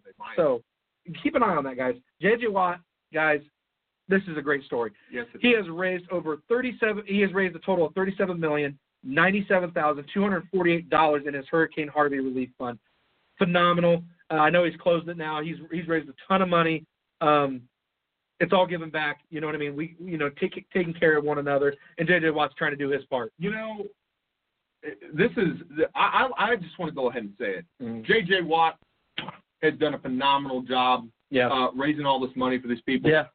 I mean, he's shown in the past that he's really all about, the fans and giving back to his community. The city. But this is unprecedented. I mean, this is a tremendous amount of money to raise for the people of Hurricane Harvey. So congratulations to J.J. Watt for raising that money. And guys, definitely keep following him. Yeah. This is a huge rebuild effort on their part. There's a lot of people without homes, a lot of devastation down there. So keep those people in your thoughts. That and keeping the people in Florida in your thoughts. They got hit with Irma. Now they're going to probably get hit with Hurricane Harvey or Jose. Jose. Excuse me. Next up, guys, Cincinnati Bengals have fired offensive coordinator Ken Zampese, and they've promoted quarterback coach Bill Lazor as the offensive coordinator. What does this mean? Well, since the Cincinnati Bengals have failed to score a touchdown in their first 2 games, they've only scored 9 points in 8 quarters of football. Ted, well, important stat, by the way. The Bengals, this is the first time that a team has failed to score a touchdown in back-to-back home games since 1939 when the Philadelphia Eagles failed to do it. Well, and, that's crazy. I know a lot of Cincinnati Bengals fans, and I get a pretty good sense of how it's going. How the fans are feeling. They're all very upset right now. They are ready to have Andy Dalton's head. They're ready to have Marvin Lewis's head. And to be quite honest, if Marvin Lewis doesn't produce this year, which it doesn't look like is going to happen, I think he's gone. I think this is Marvin Lewis's last year with Cincinnati. Yeah. And honestly, the way it's looking, if Andy Dalton keeps playing the way he's playing, it might be his last year too. I wouldn't be surprised to see Cincinnati on the Sam Darnold trade towards the end of the year if it continues. My buddy Lance Ersham, who joined us earlier on the Facebook Live, he is a big Bengals fan, and he's very upset with what's going on right now. He said, dude, we just suck. We're not going to go anywhere this year, which I agree with. He asked me, he said, what would you do as the GM? I thought that was a great question. That's a great question, yeah. First thing I would do is be getting rid of Marvin Lewis. I know Brown, the owner of the Bengals, loves Marvin Lewis for some reason. In this league is so crazy because you've got guys like Marvin Lewis who still have their job, and guess what? Jim Harbaugh got pushed out of San Fran when he took his team to 3 NFC championships and a Super Bowl. And good luck getting them out of Michigan at this point. Yeah, I mean. You've got a guy like Marvin Lewis who gets to the playoffs and then they burn out, and then now who's starting out 0-2. It's probably going to be an abysmal season for the Bengals. Yeah, I believe the last time the Bengals went 0-2 to start the year, they finished 4-11-1. Wow. So that's if there's any indicator of what's on the horizon for the Bengals, it's that. If I were GM, Marvin Lewis wouldn't still be my coach. Yeah, exactly. At this point. As far as it goes with Zampese, honestly, at this point, Zampese being removed, if you can't score points, with the offense they've got. Maybe you go in a different direction. I'm not sure if firing Zampese right off the bat was the right idea. I think I would have fired Marvin Lewis, to be honest. Well, I mean, like I said, Brown, the owner, knew Bengals fans were very upset. He knew heads were going to roll. Something wasn't going to happen. And I think this is one of his reactions. To start this season, the Bengals to finish dead last in this division. Yep, so did I. And the major reason why I did that was because I was not confident in their offense. Right. You look at their division that they're in. Yeah. Every team in their division but them took a step forward in the draft. Every single one of them. It's crazy to see us in a situation where we're talking about the Browns taking steps forward in the draft. We're talking about the Steelers not just being strong, not just being good, but reloading. Yeah. I mean, they're not just good. I mean, they're going to be good for a while. And then you look at the Ravens. I mean, we knew their defense was going to be good, but if Flacco plays one iota as good as he played in game one, right? There's no chance that the Bengals are even going to win a divisional game. Well, and the thing is too is I mentioned this this offseason, and that is if they don't address this offensive line, they will be a top 5 draft pick. In other words, they will have one of the worst records this season, and it's looking like that's coming to fruition, right? Breaking news, Ted. Case Keenum starting. With that being said, the Steelers are going to win this football game. Oh, Ted, you just calm down. Somebody's very excited here. I said Sam Bradford was questionable for today. Glad that Austin was able to get back with us on that. He went and checked on that for us. Appreciate you, Austin, doing that. Absolutely. Case Keenum starting today for the Vikings. Case Keenum's a good quarterback. It's not bad, but he's not. He hasn't started for this team yet. This season, he's got a tough matchup against the Steelers. He's got that freak of nature lining up across from him, that monstrous T.J. Watt, right? Who I would not want to be on the other end of if I was a quarterback. That's for sure. But that's if you guys have Sam Bradford, it's time to start looking at your secondary quarterback options. Ted, we had another fantasy question over there, and I'm glad this is brought up. Would you start Howard? And I'm going to assume. Is that Jordan? Jordan Howard. Yeah, Jordan Howard. Yeah. He's talking about running backs. Okay. Not O.J. Howard. Okay. Or Buck Allen. Right now, Paul, it's a great question. It's going to be Jordan Howard if you're going to start either one of them, because Buck Allen is not going to be the true blue running back for the Baltimore Ravens. It's Terrence West right now. I know Cohen is threatening Howard's draft stock. It's not looking good for Howard. But there are just so many other places on the field for Cohen to be. Exactly. Cohen has already been touted as the new special teams guy. He's going to be the return man. Right. He's going to be looking at pass packages from the backfield. Jordan Howard, right now, things are looking a little shaky with his draft stock, but he's still a bulldozer. Yeah.